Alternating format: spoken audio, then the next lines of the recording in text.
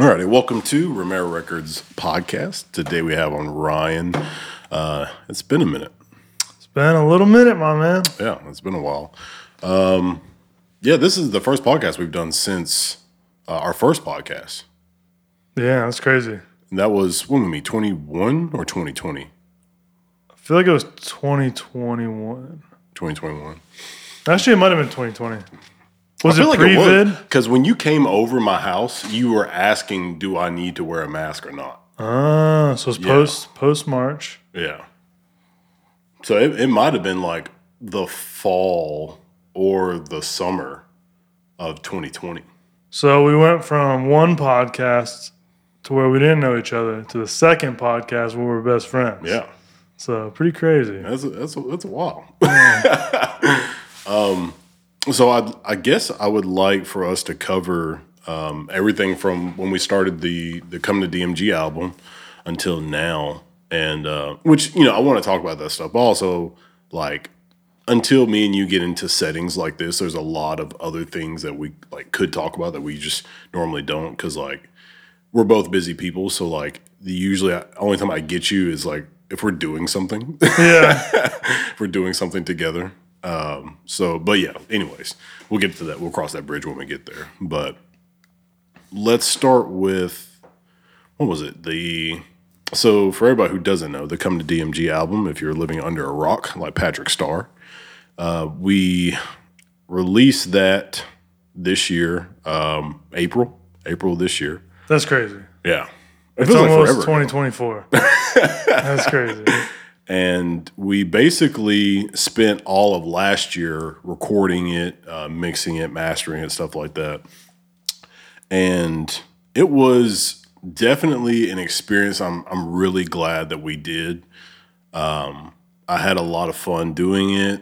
And I think that if more people saw what we did, they would probably be like holy crap, what made y'all want to do that? And how did you do that? Because it could have been a lot easier, I guess, people wise, certain people knowing what they're doing and whatnot, and then making it more organized a certain way. Because the way I wanted to organize it ended up being more complicated than what people needed, I guess. Yeah. So, I guess how did you feel? Far as musically wise about the album, did you feel obviously the goal was rap music, right? But did you feel like it was knowing who the artists are? Do you feel like it was a good representation of them, or do you feel like man, I wish that person that did this kind of music it's something else? Overall, I love most of the album. I think there's a couple songs in there that could have been a little bit different. Mm-hmm. But overall, I'm super stoked that we got to showcase all the different artists for Memphis and show that there's a different side of Memphis than what the popular music sound is. Yeah. And I think we did a really good job of showing people how much different stuff we can shove in one project, and it still all be good. You know what I mean? Yeah. So I'm super happy about it. I think all the people in the album were great. For the most part, it was a super enjoyable experience. So. I'm pretty happy about it. Yeah. I do think spoiler alert, I want to do a club / twerk song album. I'm in. Little Tino will be on the front. Yeah. It's going to be probably 5 songs, and I'm literally just putting this out just to put it out. I don't think I want to do another Come to DMG. Everybody wants a volume 2, volume 3, maybe a couple years from now. Yeah, I think I really wanted that to just be a one-off. Really? That's why that's why I wanted to do all that we did, the concert, and we put the articles on the website and all that kind of stuff. I just don't know if I want to do that again. I think if there's a time where we have more people, more money, more free time, and just more a bigger audience, I think it'd be really cool. Yeah. But I think for where we're at right now, it doesn't make a ton of sense to just jump into something like that again. Yeah. But with what you're talking about, that sounds like a really cool idea. Yeah. If we had like what you were saying and the platform to get it out, then yeah, but like I really wanted to use that album as like our like we told you so to everybody. Yeah. Like we could do this. And you know, I'm halfway joking when I post this. I've been posting I think 2 or 3 times. I'll say like it's been 5 months and Come to DMG is still the greatest album. Yeah. I'm still being serious though. Like have you heard an album better than the Come to DMG album from Memphis? Like the person is from Memphis. No, I feel like a lot of the albums that come out of here are very like they're very like the same song over and over and over again. Yeah. I feel like I'm listening to the same song with different lyrics and a different beat. And I'm not even talking about just rap music. Like All music? Yeah, I haven't heard any other artists really, which I don't know a ton. Like I know a bunch of artists in Memphis who don't do rap, but like they aren't putting music out like that. Yeah. They're putting out music like one single a year or like an album every like 5 years or something like that. Yeah, that's not enough. Yeah, not that many people drop around here. So even rock music, metal, pop, whatever type of music people, they don't really drop music like that around here other than rappers. Like rappers are dropping music all the time. Yeah, it's easier. Yeah, so I don't know. Who's probably like your favorite band or artist that's not a rapper around here? From here? Yeah. I don't even know, dude. There's so many. There's a lot. I feel like I'm going to get held to my answer if I answer. I like all these bands. I mean, just name 5. Name 5 bands? Bands or people that make music that aren't rappers. I mean, Anaphylactic Shock, I've worked with them. Kill Command, they're all metal bands. East of Eden. Trying to think of someone else. Now, Kill Command dropped an album this year, right? Yeah. Okay. So did Anaphylactic Shock. And then maybe East of Eden did too. I can't remember if that was last year or not. Okay. Time has just passed. Yeah. It might have been last year, but I feel like it was this beginning of this year. Yeah, I feel like, you remember when I came to the studio one time and recorded some footage of you and Kill Command? That feels like last year or like the very beginning. No, that was definitely this year. Yeah, it was probably like 4 months ago. I feel like it was April or May. Yeah, it was probably around then. Yeah. It feels like forever ago though. But even Southbound Beretta, like that feels like 3 years ago. that feels like an eternity. Well, that actually might have been close to 3 years ago. Maybe 2.5. Yeah. Because that was like right after COVID, I feel like. But even after like, remember like all the contract talks that we had with them? Like that feels forever ago. Well, that whole project took forever to do. Yeah. It took like them 2 trips coming down here to do it. And then in the end, they only used 2 of like the 8 or 9 songs we did. So I don't know if they're going to use those other songs in the future or what their plan is, but Yeah. yeah. And they're not even from here. They're from Indianapolis. Yeah. So, but no, they just released a new song, or they're about to release a new song, I think, here soon. But I'm excited for that. Yeah, there's not like there's not as big of like a rock or metal scene as there is like a rap scene here. Oh yeah. Obviously, sure. but Yeah. I wish there was more though. Like when you have variety and diversity in people's like taste in music, it allows you to be more creative. Yeah. Like when everybody's doing the same thing, it's hard to be creative. That's why like some of your biggest hits are usually like 2 people you wouldn't think would make music together. Like random big hits. Like they'll be from like what was it? Like Taylor Swift and Kendrick Lamar did a song together. Like 2 mega stars just deciding to do a song together. Jay-Z and Linkin Park when they did Encore. I remember that. That was the biggest thing in freaking high school, dude. Yeah. So like when you have these 2 random, different contrasting styles and you put them together, like it's almost guaranteed to be a hit. So I don't know if I'm supposed to say this or not, but I've been working with White Sosa and he's about to do a country project. And I think that'll do really well because I don't think he's ever done anything like that. So he's super excited about it and I'm excited for him because I think that'll be cool to see like a rapper try something that's kind of outside his ballpark, you know what I mean? And see what people think. Yeah, one thing I love about Ryan is he just said, I don't know if I'm supposed to say and then says it anyway.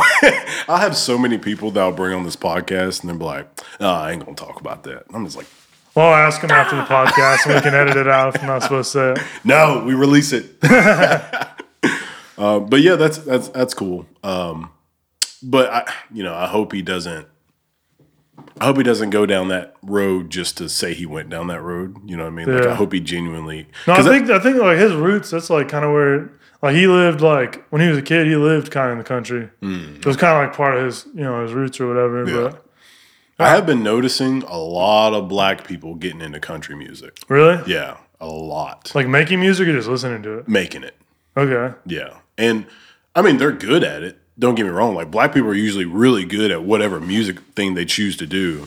But I'm all about, like, do it for the love of it. Don't do it because it's just going to happen to make you money. Because that's going to cause issues. Like, country people, like, rap people take rap serious or whatever. Yeah, but it's not like, I know what you're saying. Yeah, country's like it's a culture. Yeah, it's a lifestyle, it's a culture, which rap is too. Like, it's people's. But I think rap has kind of gotten away from like the hardcore like purists. Yeah. Like, I don't feel like it's like that anymore. Country is still kind of, even country's fading away with like the pop country that's out now. Yeah.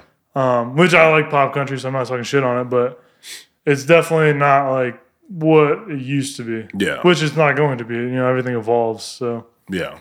Yeah, I mean, I understand what you're saying, how people can be very defensive, like, oh, you're not this, you're not that. It's like, I know I'm trying something new. Yeah. Which rap and other genres are going through the same thing. Like, I'm sure Skrillex is screaming at people talking about hyper pop. Oh yeah. It's just a branch off from what they were doing. They talked mad crap to him when he first started making music. Oh, really? He was a screamer in a metal band. I did not know and that. I can't remember what exactly happened, but I think his vocal cord, like something happened to happen. I think he had a surgery, couldn't scream anymore.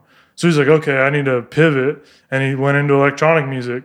That's crazy. I mean, there's other artists that kind of gave that genre like life, but he's the one who really like made that genre what it is. Yeah, I would say Skrillex, maybe, was it Dead Mouse? Dead Mouse is like staple. I mean, he's been around a lot longer than Skrillex, but yeah, those guys were really the forerunners for that. Dang, I can't think of the name of the genre. Dubstep, like Dubstep, Dead Mouse is more of like house music. Okay, but even before that, you have like Daft Punk, which is in like the 90s, where they're using like synthesizers and all this cool stuff to make like analog electronic music. You know what I mean? But it's really cool now that we're getting older and we've seen like genres progress. Mm-hmm. Like every time something new happens, you have all these people that love it, and you have all these people who are like, this is just noise. Yeah. It's like, no, bro, this is just how things happen. They change and evolve. Yeah. Well, like even electronic music was a thing. I think it was like the 80s or 90s. Yeah. And then that evolved into like the dubstep we have now. And I think I caught the front end of trap step. Because I think I listened to that music on YouTube. Like, it's a bunch of like, it was like that visualizer that would like pulse and whatnot. I listened to some of that. And Every party ever. And then I think I lost the tail end of it. And then like hyperpop, I think, is like a few years old, maybe like 5 years old. Is it even that old? I don't know. They started putting like dubstep and metal, and I remember that was like an awesome time in life. Okay. So I remember I heard like the first like dubstep drop in a metal song, and I was like, this is the coolest thing I've ever heard in my life. That's what I'm saying. Like when you can get two different contrasting sounds and put them together, like people love that. Yeah. Because you take two different like types, like a dubstep person and a metalhead are two different dudes. You know what I mean? Yeah. And then you combine them. You just like have two different fan bases. You put them together. Yeah. They find, the metalheads start to like the electronic music, and the dubstep guys are like, dang, metal's not bad either. Yeah. That's why I like tell artists, don't get a feature from somebody who sounds just like you. Yeah. Because then it's like you just have the same person on twice. Yeah. Get somebody who like doesn't sound like you, because that way you're going to have like a different like if you have a higher pitched voice, get somebody with like a hella deep voice. Yeah. Or if you have a deep voice, get somebody with a higher pitched voice. Well, you're going to get different fans. Like chances are, if you have someone who sounds just like you, like if you're big enough, like you're probably gonna have the same fans they have. Yeah. But if you get someone from kind of a different, not too different, but you get a little bit different of a ballpark, you're gonna get different types of fans. Yeah. Just because it's a different genre. Yeah. And what Ryan's saying with like be different but not too different. You don't want the contrasting person to their fan base to not like your music. Yeah. This guy ruined the song. Yeah. Because I think there was like Didi 416 Didi was telling me about. I think it was Kevin Gates, and I don't know if it was Morgan Wallen or if it was somebody else, but it was a type of person that makes like the pop type country, and it was like Kevin Gates and them. Are you talking about? I don't think it was Kevin Gates. It was I know what song you're talking about. It wasn't Kevin Gates, but it was Morgan Wallen and some other rapper. And God, what is his name? It's gonna drive me nuts. But yeah, it was him, and that song actually did really well though. I think Morgan and Lil Durk did one together. That's what I'm thinking of. Okay. Yeah. The one I saw was Kevin Gates and somebody. I don't know who it was. But it was weird though. And it sounded good. Yeah. But I don't know how that country artist's fan base will welcome like Kevin Gates or even listen to any of his other music. Yeah. I don't know. I feel like pop country people could like rap. Yeah. I mean, I like both genres. Yeah. But I know I'm like not like most people. I literally like almost everything. Yeah. You know, as long as it's good. But yeah. Yeah, I mean, it seemed to work for them. So, I mean, and that song got like so many freaking plays. So they were just probably like, we got to get a hit of that. You know what I mean? Yeah.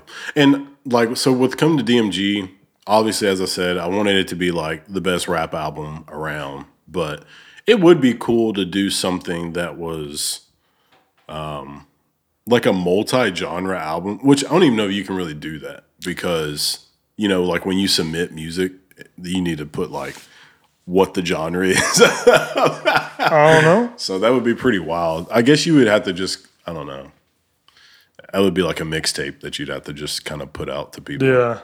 That'd be hard to do. Yeah. And it'd probably be hard to listen to. Yeah. Well, like, even like I remember back in like Warped Tour days, you'd have these, they made these like albums with like, these bands would basically cover like a song. So a metal band would cover like a song in a pop genre, or like a pop rock band would cover like some song that was like not a, you know what I mean? Just we'd be weird, but they put all these bands on an album, and like it was pretty cool. But sometimes it'd like you get like a really heavy band doing a metal cover or something, then you get like a pop punk band, and you'd be like, sounds kind of weird to go from that. You know what I mean? Yeah.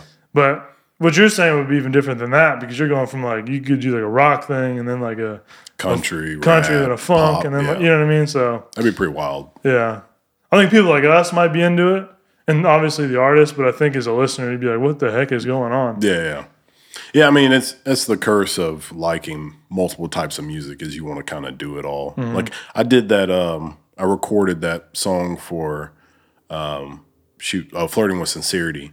And that was really fun. Great learning experience, like all the stuff. I actually started that with all the equipment we have. And then I had the VSR8. And then that's when it went bad. And I had to switch to the Apollo. Dang, that was crazy. Yeah. I did that mid-recording their album. So for those who don't know, we had an epic flood. Yeah. December 24th of 2022. Yeah. And we like lost a lot of stuff. Yeah. But we, in the end, are very lucky and very fortunate and got everything like replaced. But it was a crazy time here. Yeah. I was way more stressed out than Jackson. But yeah, because I was like, I mean, what am I going to do? Yeah. I was like, I got to go there and fix it all. So, yeah. Well, I think with my life circumstances at the time, it made sense. But looking back, I'm like, dang, you just calm the heck down. Like, I mean, it was definitely cool, like seeing the process of what, you know, how you handle these types of situations. Because like me and Ryan, we've been kind of doing our own thing with like our personal business, like Romera Records and Uproar.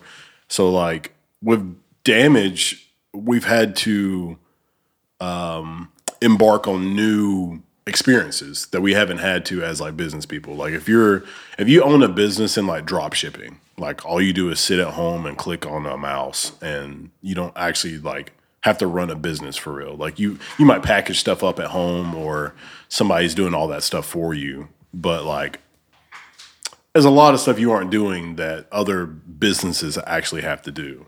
And like we're starting to get in that territory of like, you know, talking to other people or working with companies and doing like the insurance claim, like having to learn about that kind of stuff. So it was pretty interesting. That's a good way to put it. I mean, it wasn't fun by any means, but it was definitely a learning experience. I'm glad we were able to handle that. Yeah, I think we did a great job. I mean, could have been worse. And still had you up and running. Like, we had some of the stuff out there in the outside the control room. Yeah, I can't even explain this to you guys, but basically the whole booth was flooded. So we took everything and put it in the other room. And I'm so grateful my clients worked with me on this. But we had people like recording in our like refrigerator, like snack room, because it was like the one dry room in the entire building. But it worked out. And we only had to do that for like a month though. Yeah. We got stuff taken care of pretty quick. Yeah. Yeah, that's something that I've been very thankful to work with you, as far as like, you're a very, let's just figure out how we can get this done type of person. And like that right there in itself is super valuable. Because if you work with a person who just like can't think through situations, and they just like, well, I don't know what to do. Yeah. That sucks. It's like, me either, but let's figure it out. Like, yeah. But, I mean, I don't know. I think I've always been that way. I think my dad probably had a lot to do with that. He's always just, with sports too, you got to figure something out. You know what I mean? Oh, yeah. Especially me being as competitive as I am. Like, I always want to win. And you can't win unless you figure out a way to win. You know what I mean? Yeah. But, yeah. I tell people all the time, I can tell if you play sports or not just by watching you work. Yeah. Because your decision making, your thought process, how well you just like think through things, how you deal with other people, how you deal with confrontation. Yes. Like, all those things get knocked out in sports. Yeah.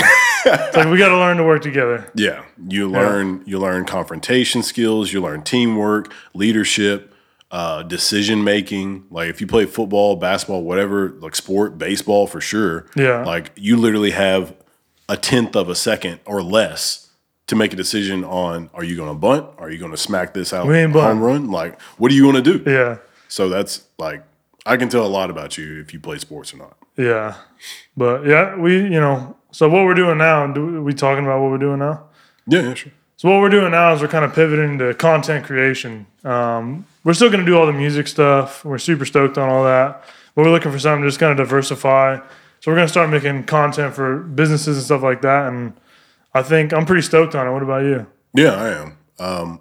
And again, it's another thing where it's just like, let's just figure it out. Let's just do the work and see what happens. And this is definitely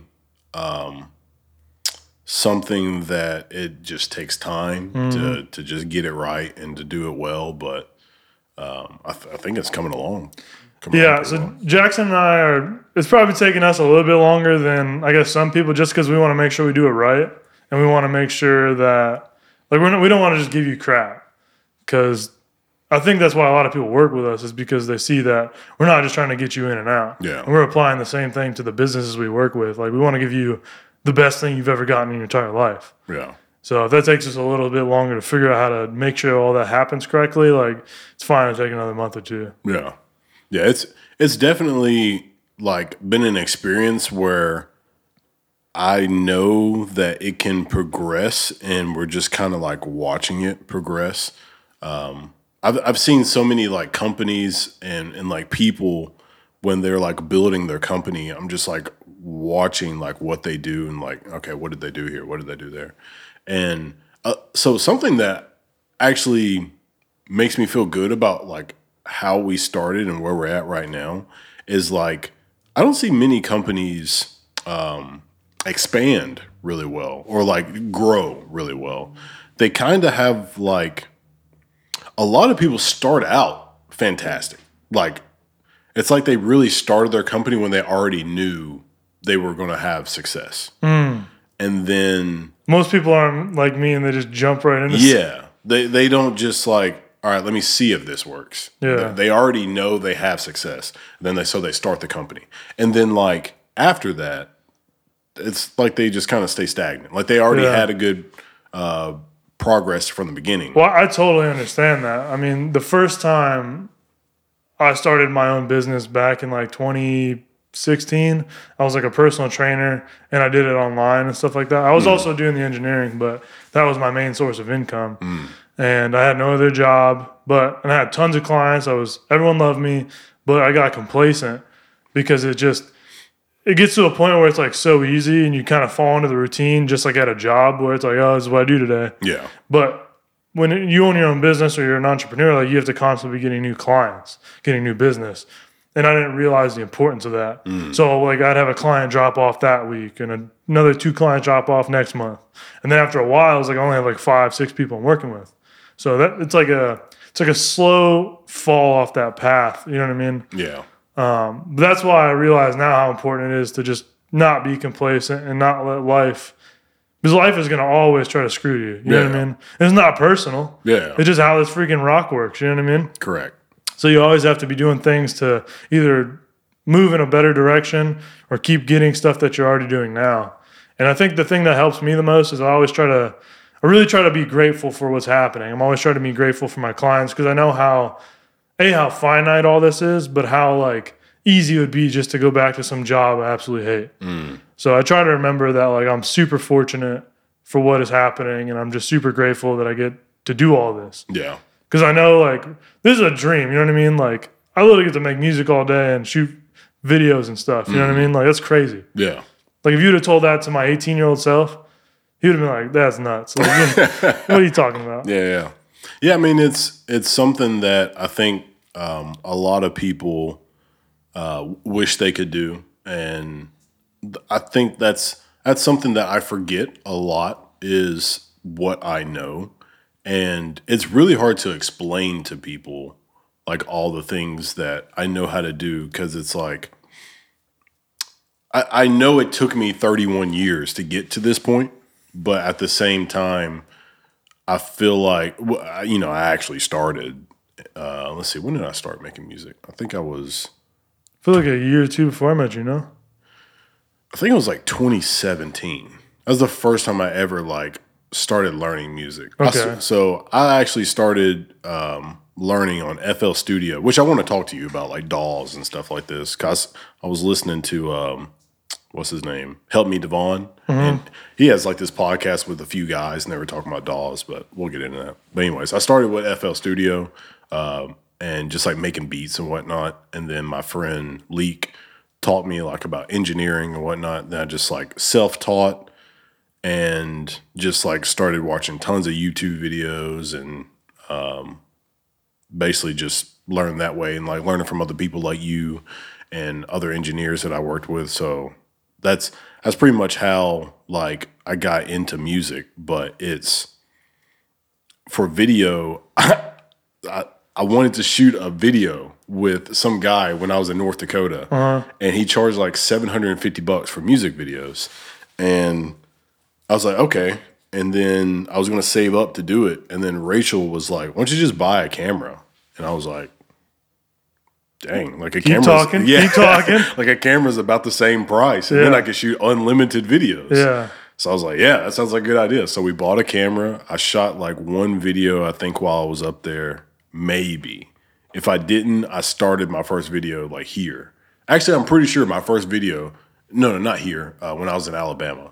I think I shot my first video in Alabama and then just started learning about camera stuff just by watching YouTube. So moral of the story is if you don't know anything about something, like learn from other people and watch YouTube and you can literally start a business. Yeah. I think that's why we get along so well is we're both the type of people who are like, yeah, we could pay someone to do this or I could just learn the skill and not have to ever pay someone to do that. Yeah. No, obviously there's stuff we still want to pay for people. And I think as we like do more and more stuff, we see more value in doing it. Mm-hmm. But I also think like we just want to learn stuff and do it ourselves. Yeah. It's like I don't want to worry about someone else doing it. You know what I mean? And learning it helps you understand the value of it. This is why I always tell my clients like, yeah, download, a DAW and get like a cheap little setup and just learn how to do this. It's not going to sound good, but you'll understand a heck of a lot more and it'll help you with your songwriting. Yeah. Because you'll understand like it's not just waveform. People, like when we're recording all the time, our inside joke is like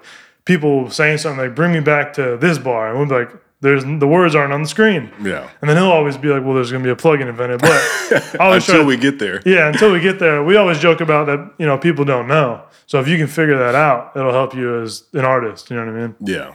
There's so many things that in our realm of work, it's difficult to get people to understand like how you work, because every engineer is different. Like you're never going to find two engineers who like record your vocals the same or mix your vocals exactly the same. If there is, then that's like the miraculous, you're identical twin type thing. But it's very rare two people even use the same plugins, the same anything.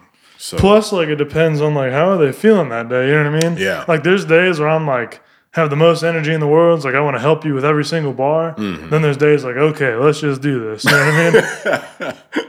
I still give my best effort, but it's like there's definitely days where it's like I'm not gonna say as much. You know what I mean? Yeah. Yeah. But that's something I try to work on as an engineer. But engineering is definitely a very exhausting thing mentally. Which sounds crazy because you're sitting at a desk. Mm-hmm. But every time I talk to my engineer friends, they're like, yeah, it's draining. Yeah. You work like 10 hours in a row and you're just like completely exhausted mentally at the end of the day. Yeah. Especially if you're like, as the job, you're having to help somebody else. Yeah, because you're literally creating someone's sound and like helping them take their personality and put it on a track. You know what I mean? That's really hard. If you were just mixing, I think it'd be a lot different. Be a lot easier. If you were just mixing and mastering for like hours, that'd be a lot easier. That'd be way different than recording. Yeah, I could do that all day. Yeah.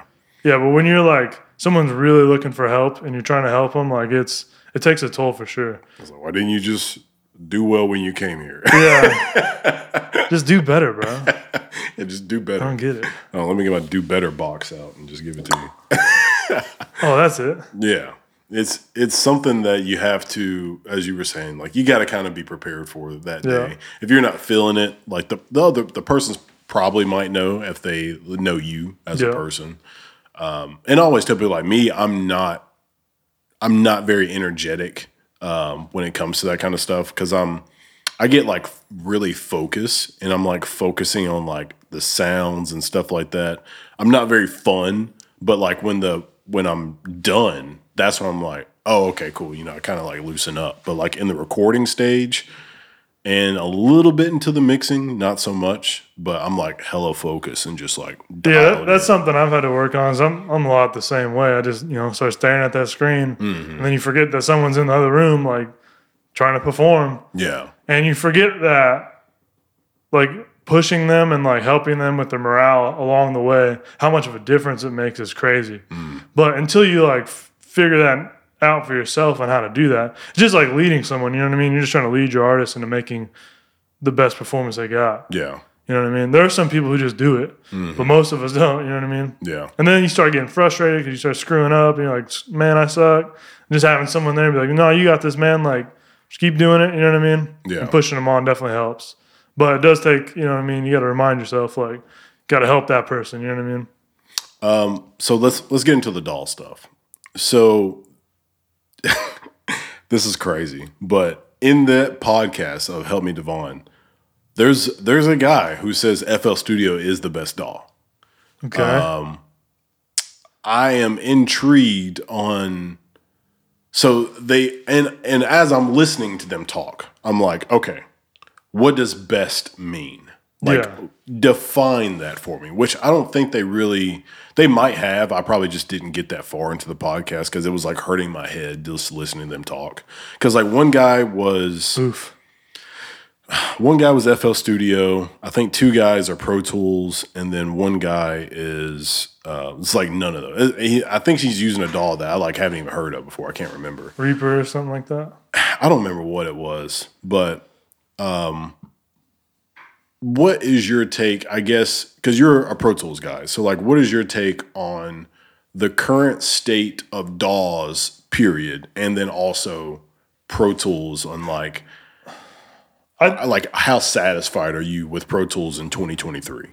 So I kind of look at DAWs like religion. You know what I mean? Like everyone's got one. Yeah. And there's not, personally, I don't think there's a right DAW. You know what I mean? Like I do think Pro Tools is probably in more commercial studios around the country, around the world. So if you were trying to work at a studio, it'd probably be best to learn Pro Tools. But like, I think if you figure out a program you like and you know how to use it and you know all the commands and you're fast, that's all that matters. Because at the end of the day, like, if you can't use your program well, you're not going to make good music. Yeah.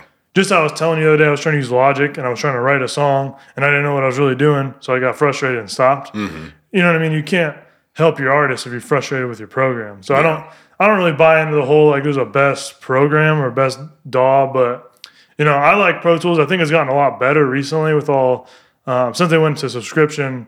They've been doing a lot more updates, and the updates are free with the subscription. So I love it. I don't really have any complaints. Do you think it should be so? As far as pricing wise, do you think it's not? You think that they could charge you more and give you more? Do you think that they're charging the right amount for what they give you? Do you think it should be cheaper? What do you think? No, I feel like the price is good. I mean, you get a bunch of plugins with like the studio version, or I don't remember if I have the studio or which one I have, but you get a bunch of free stuff. I'm pretty sure they have like classes on there. They might have some Pure Mix stuff on there involved, which is super cool. I mean, I don't really need any of that stuff, like the extra plugins, because we have all the other stuff we use. But I think if you're just starting out and you just have just that, like you get a bunch of stuff and you can work with that. You know what I mean? Yeah. But I see a ton of value in it. I think it's like $30. I'm not sure, but it works for me, and I'm happy with it. And you might be thinking I'm crazy to ask, like, should they charge you more? But, like, that's something that I've been noticing is, like, there are some subscriptions I have that I wish they would charge me more and give me more because I want more out of it. And then also, like, some subscriptions, they don't charge you a lot, but they also don't give you a lot. And I'm like, I wish they would just, like, charge me, like, $5 more and give me more. Like, we were talking about the license thing. Yeah. Like, charge me more, but give me more value, I would happily pay $5 or $10 more so I could use that at home. Yeah. Like with Waves, so if you buy the Waves subscription, you only get one license. So I'm like, charge me more and give me six. That's a lot. Yeah. Like, give me 3 licenses. Yeah. Like, I wish you would charge me more and give me more. Because it's just not realistic to have one license. Like, yeah. Like, especially in 2023, like, everyone has 2 rigs. You know what I mean? Correct, yeah. At least 2. Yeah. If you're a engineer for a living, you probably have a studio and like a home setup. 3 would be perfect for me because then I could have the house, the iMac, and then I could use the laptop when I'm on the road. Yeah. So 3 would be sick. I'd be happy with 2 though. Yeah. But yeah, a road setup is very helpful in specific cases. Like if you aren't doing it often, then it will come in clutch for you, but you're not going to be hurting without it. You're like, dang, I wish I had that. But, yeah, I mean, if you're a road engineer, then that would be super clutch. Yeah, like when I'm going up to Indy this next weekend, it'd be cool to have the computer. Yeah. Just to have all my stuff. And, if I need to move something over to their computer, it'd be easy. Yeah. Instead of having to, like, try to bring, like, a session file and hoping it all lines up. And then you miss a file or something, and you're like, crap. Yeah. I don't have my stuff. So I'm the really niche person who I've really fell in love with Luna. It, to me, is the best DAW to use for myself. So as I said, I started out with the FL Studio. Still looking back, knowing what I know now, I'm like, dang, FL Studio has this in it. Like, that's pretty crazy. But I think ever since I learned Pro Tools, I have not used FL Studio to like mix vocals, like record mix vocals since I've learned Pro Tools. So I basically went Pro Tools, FL Studio, Pro Tools, Luna. And as of right now, I don't see myself going to anything else ever, but obviously, in the future, something else might come out. But yeah, Luna's just at it for me. There are things that Pro Tools has 2 things that are just phenomenal. One is that Verify. And then also, I think it's that reverb thing. The reverse deverb thing? Yeah, that deverb. Like, those 2 things, if you could get those in, like, another DAW, would be amazing. Like, so he's talking like the audio suite? Yeah, just being able to use Audio Suite, where you could, like, render down in the DAW. Like, that's amazing. Yeah, it makes things so freaking easy. Yeah. It saves you infinite amount of time. Yeah, because otherwise I'd have to, like, bounce a clip and then just, like, put it back in. It takes the fun out of, like, whatever you're trying to do. You know what I mean? Because, you can do, like, a real quick, like, tape drop, and you're like, this is sick. Yeah. But then if you have to, like, make a new track, drag a plug-in on it. Yeah. Freaking do the effect, render the effect. You're like, bro, I don't even want to do this anymore. Exactly. I've been there. Like, I was like, okay, how can I in Luna create a tape stop? So I'm like looking up all these YouTube videos on all these other like tape plugins. And then I'm like figuring out how to do it. And I do. Like, I figure out how to do it 2 different ways. But I'm just like, I don't want to do that. I just want to click a button. Yeah, bring it into Pro Tools and then bring it back. Exactly, yeah. So that's something that I really wish other DAWs would adapt. And that's something that blows my mind is how do you not just look at who's doing the best, which is Pro Tools. I think FL Studio and Pro Tools are the most widely known DAWs. Logic might be in the mix, but Ableton's pretty big too. Yeah, Ableton's it used pretty to. big, I don't know if it still does, but it used to come with like a bunch of different MIDI devices. I think it still does. Yeah. Like I got Ableton something with my machine controller for free. I know a couple producers who use Ableton all the time. Yeah. For just beat making and stuff like that. Yeah. But I think that those 2 DAWs, if you would just take what's in there and then just apply it to a new created DAW. Like a super DAW? Yeah. Like, so Studio One, I think is pretty cool. Have you ever opened it before? I feel like I've opened it with one of my client sessions. It looks similar to Luna as far as like looks kind of futuristic, looks like very colorful, bright, stuff like that. But it kind of performs like Logic. Really? And so I downloaded the free trial and started using it. And I was like, this reminds me of Logic. I mean, I hate Logic. Yeah. We've both been trying to figure out Logic, but... Yeah, some people say it's super easy, but that might be our problem is like our DAWs are like Androids to us. Yeah. And then we're like trying to swap over to iPhone. It's like, why are you doing everything for me? Yeah. Like, that's a good point. I don't know what to do now. Yeah. It's like I usually have to do a couple more things here. Yeah. Well, I think Logic is like, nope. We're going to make this as simple as possible. You don't have to do anything. And it's like, I don't know what to do. I mean, even the way I set my sessions up, it is not simple. No. Like, if you were to look at one of my sessions, you'd be like, what? But in my head, it's like, this is so simple. Yeah. And I have so much control over every little detail. Yeah. Because in my head, like, if I can't control it, that's not cool. Yes. That makes it complex. Yeah. Then I have to go to more links to fix it. Exactly. But if, like, I have everything at my fingertips, like, okay, this is easy. It looks confusing, but it's really simple. Same thing with, what was it called? BandLab? Yeah, we were talking about that earlier. Yeah. BandLab is kind of like that. It's a very, like, all right, here you go. Just use this. It's not very figure this out. It's a very, here you go. Straightforward, yeah. Yeah. If you get the chance, I would check it out because one, as like you had a client, if they're like, oh man, I was doing this in BandLab, blah, blah, blah, you could tell them like, hey, don't do that or do this instead. And then that will help you out. But yeah, and I do think it's a very important. Now, don't get me wrong. Don't waste your time learning every single DAW. Yeah, for real. Because the chances are you're not going to need all that. Will it be cool? Yeah.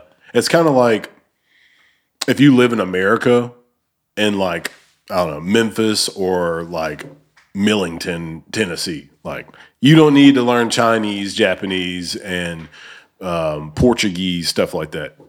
It's a waste of your time. Yeah. Is it cool? Sure. But the chance of you using it, not really.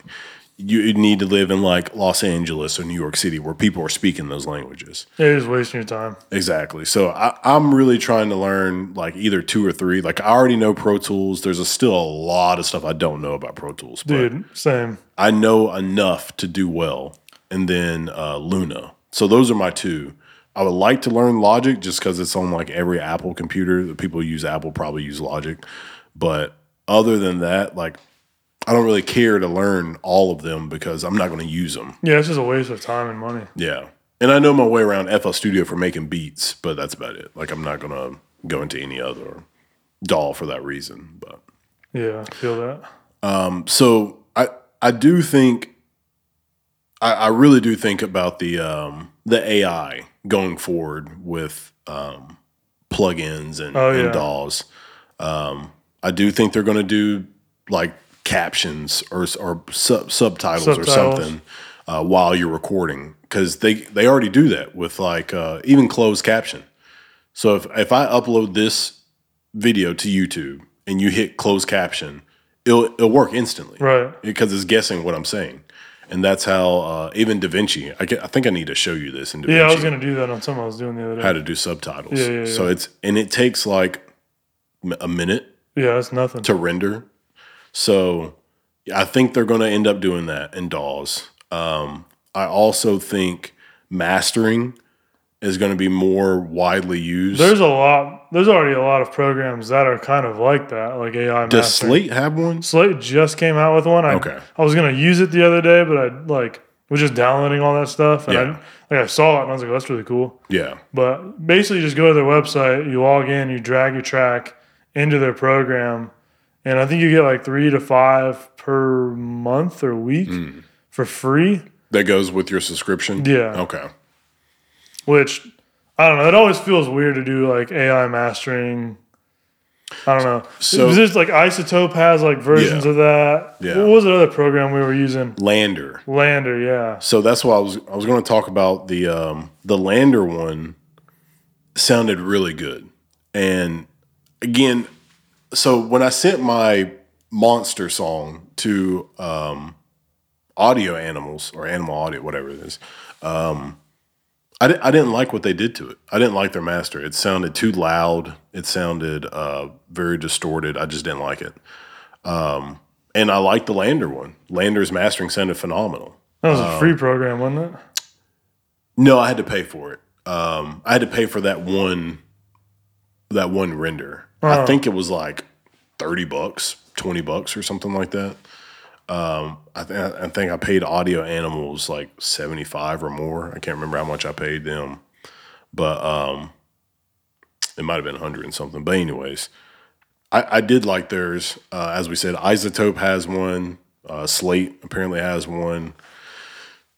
I think FL Studio just got one. Really? It's in the DAW. They have their own master. Maybe the hi-hats I get won't be so loud now. Who else They'll has still one? be loud. Yeah, they'll still be loud. Somebody else has one too, but it's becoming very normal. And I hope it's really good. Like, I'm not one of those people that's like, oh man, they're ruining mastering music. Yeah. I hope it's really good, because that will save time and effort on doing that kind of stuff that you could do anything else. Yeah, 100%. When we're able, like me and you were talking about this, like a good plugin is a plugin that you don't have to think about. Mm-hmm. Like, you just use it and it's just good. LA2A. You got 2 dials. Yeah. Sounds great. Sounds fantastic. No, it's hard to screw up. Yeah. Like, unless you're just gain reduction to 20. Yeah. It's really hard to screw that plugin up. Like, it sounds great on everything. I love that plugin. That is one thing I kind of want, a real one. Mm-hmm. But it's just like, we don't need it. And it's also like, do I really want to spend... So if you get the, I think the WA2A is like $800 or something like that. Yeah. I've heard it's pretty good. Really? Like, I've heard from people, like, all of Warm Audio stuff is fantastic. And then I've also heard people are like, oh, it's a piece of crap. So, who knows? If you want to sponsor a video and send us one. What else? They have the Audioscape one. It's like I think it's about like $1,500, maybe less. Yeah, I think that was the one I was looking at. And then who else has one? Stam's got one. Yeah. That's about $1,500 or less. Still waiting on a Stam microphone. Yes. That we're very excited about. Yeah. And, there's a bunch of them out there, but it's just like, do I really want to spend that money on a hardware? The plugin sounds pretty good. Yeah, the plugin sounds fantastic. So it's like, why am I spending $1,000 on something that I technically already got? Yeah. We got like 4 different versions of it. Yeah. So, but I do think AI and a lot of other things are going to be very helpful. For people like you and me, I think the gap of helpfulness is not as high as it would be for somebody who knows nothing. Yeah. If you don't know anything, it's going to be super helpful. Well, and the people who would benefit the most from that are going to be sending stuff that's probably not very good to those things. Mm-hmm. And realistically, like you and I know both, like if you send something that's not very good to a mastering engineer, it's not going to come out like you just hit the, you know what I mean, got Correct. a Grammy. Yeah. It's still just going to be a shiny piece of crap. You know what I mean? Yeah. So that's what I do worry about, that people are going to think that it's going to be like, oh, I don't need a studio now. It's like, well, you still do. You know what I mean? Pump the brakes, man. Yeah. I mean, I get a lot of stuff I mix remotely, and like, I wish I could record 99% of it over. You know, that's not the case. I just have to work with what I got. Yeah. It's like, I know the recordings I do are great, but a lot of people, you know, they just record stuff with like $100 mic, and they think like, oh, he'll just mix it and make it sound amazing. It's like, I'll make it sound better, but still $100 mic. You know what I mean? Yeah. And that's another thing that I've been thinking about is like the price of things. I'm not too concerned about the price of things anymore, just because now that we've started using like more high end gear, like you were working with the JBL speakers when I met you, and then I had Yamahas. So now we're working with two different sets of thousands of dollars of speakers, and like they sound great. Don't get me wrong by any means, but I still feel like we could get great mixes out of the cheaper stuff as well. I don't know. Those JBL sound so much different. Like, I remember the first time what was the first set of speakers we got? Was it the Dying Audio? No, it was the Atom. It was the Atom A8Xs. I remember the first time I heard those, I was like, this is crazy. And then I plugged the JBLs back in. I was like, this sounds like crap. I mean, those JBLs they were awesome. You know what I mean? I used those things for like 6-7 years, no problems at all. Mm-hmm. And I mean, they were awesome, and I think a lot of it boils down to your room, you know what I mean? And obviously, like, if you know your speakers, you'll make a great mix. But with the speakers we got now, I mean, dude, so much clarity. Yeah. And honestly, like, those focals, I'm loving those. I do love those, yeah. I just enjoy going home and listening to music on those. And for those to be $5.99 a piece, that's insane. What model are those? For everyone we're talking to? The twin, I don't know. Twin Evos? Is that a thing? Yeah, I think they're Evos. Yeah. They're blue. They got blue tint and like blue and black. Focal is an awesome brand. Yeah, I really want those trios. Yeah. I mean, I'm not going to buy them. Just listen to me, y'all. I'm not going to buy them. But they're like, I don't know, like 6,000 a piece. Holy crap. Yeah. It's those 11-inch trios. I saw David from what's his name? Mixbus TV. He just got a new set of speakers that looked really nice. Oh, did he? I think they're the upgraded Atoms from what we have. Oh. Yeah. The S, I think they're S lines. I think so. Yeah. They look sick. Yeah, those. God, what were those ones that he had? He had I think he still has those. It's over the K or something. They were like huge, like 10 or 11-inch. I thought they were like Evos or something like that. Yeah. We looked them up. They were sick. Yeah, but I actually would really like to have a pair of those. I think he said those were like custom made or something. No, it's a website you can go to and get them. Oh, really? Yeah. But like they're not on like Vintage King or Sweetwater. You have to go like to made that to website. order? Yeah. You have to go to that website and order them from the company. Man, I wonder how you even get into a speaker like that. Because like if you've never heard it before, how do you know it's the best thing in the world? Right? I guess. Especially if you're dropping that much money. Yeah, I guess they go to like the AES and all those like conferences and just try all their stuff to people. That's crazy because they're probably in like a big ass room. Yeah. And like there's so much going on. Yeah. And you're just how do you know? Yeah. You're like, man, I can hear these over all these people. Here's my money. Yeah. I think having kind of that niche stuff is still pretty cool. Have you heard of PSI? Mm-hmm. They have these speakers that are like, I'm trying to look around the room, but it's like a maroon tint to them. It's like that and like a greenish tint to them. And I'm like, these are the ugliest speakers I've ever seen. But a lot of people swear they're like some of the best speakers. Dude, I guarantee if someone made like a speaker where you could just like change the faceplate to like, oh my God, it could be the crappiest like just low end speaker, and they would sell so many of them. Yeah, and there's not really a company out there that's very young and innovative other than Slate, and I kind of wish Slate kind of took that approach to stuff. Like he did the VSXs, which are phenomenal. A lot of people swear by those. And he's got the microphone. The ML1 did really, really well. He has another ML2 microphone, which is like it's like a little tiny shotgun mic. It's like I can't remember what it's called, but it's really small. They didn't do as well. But then obviously they had the VRS8, which did very bad. Like, so many people online to this day still hate that. Like, because they're in the same position I'm in. Like, I bought this awesome interface that I thought I was going to have to buy a new one. And, like, it's supposed to have these world-class preamps and all this stuff. And then within, like, 2 generations of updates, it's completely useless. Yeah.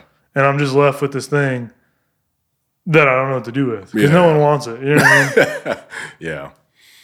Well, I definitely think so has he talked about what he's going to do in the future? Like, we know he sold the plugins to... yeah, they just announced that they're going to have some big thing coming up Friday.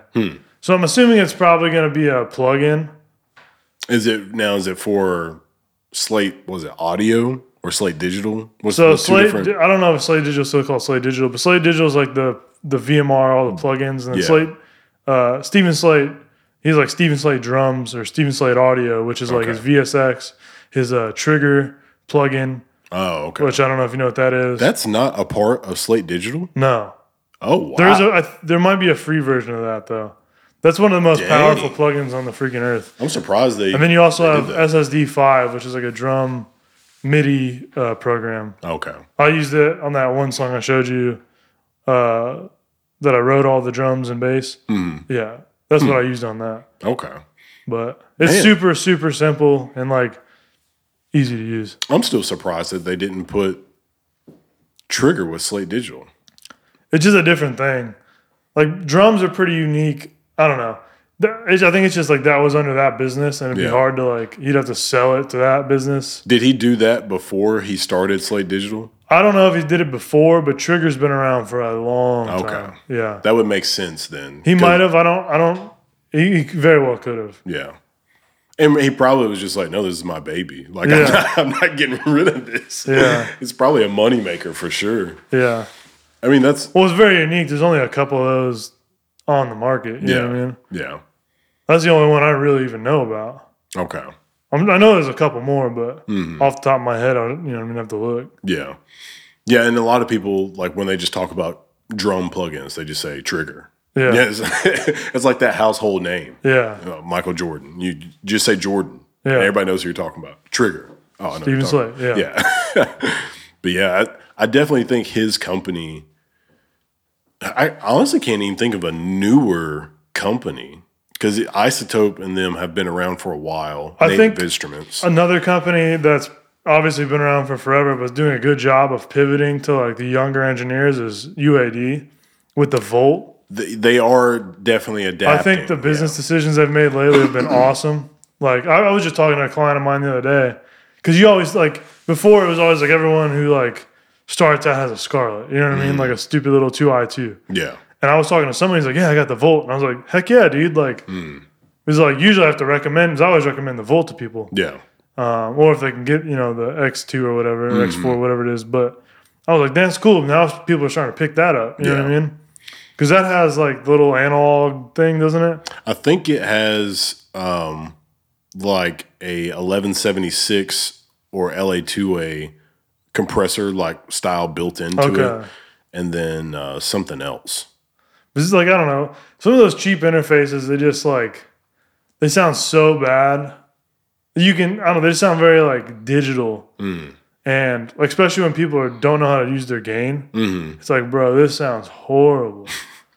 Like, turn that down, please. And I honestly, embarrassingly enough, I can tell you it was probably maybe 3 years ago when I started using a compressor, like while I record. Yeah. Like it was not that long ago. Yeah. Well, I mean, we're spoiled now, but yeah, I try to remember what was on my vocal chain when I first started. I definitely had a compressor on there. I think like all I would use the track was like, and it wasn't like committing it. It was just like on the track, the record track was like maybe an EQ and then like a compressor just to get gain and like make sure it didn't like go crazy. Yeah. But I mean, I've always kind of had a pretty decent setup. I think one of my first interface I ever bought was a Scarlett Pro 40. Or no, it was made by, is Scarlett the brand? Yeah. So Focusrite. Okay, I had a Focusrite Sapphire Pro 40. Sapphire. Okay. Yeah. Yeah, it was like the next. That's above Scarlet, right? Yeah. Because then they have red. It's like a different line. They had like the Octo Pre's and all that good stuff. Yeah. Because the studio I interned at, one of the rooms I was in had a Pro 26. Or it might have been a Pro 40. Whatever. I had the one with 4 preamps. Okay. Liquid preamps, they called them. And all it was like literally just a gain knob. And like, I might have had a high pass filter on it and like the phantom power. And then it had 2 instrument cables. But I had that. And then the next one I got was that VRS8. Okay. But dude, the interfaces we have now, I absolutely like love them so much. What was the first DAW you used? Was it Pro Tools? Yeah. Well, I mean, I used FL back in like 2011. Okay. I pirated it off the internet like everyone else did. Did you use anything else? No.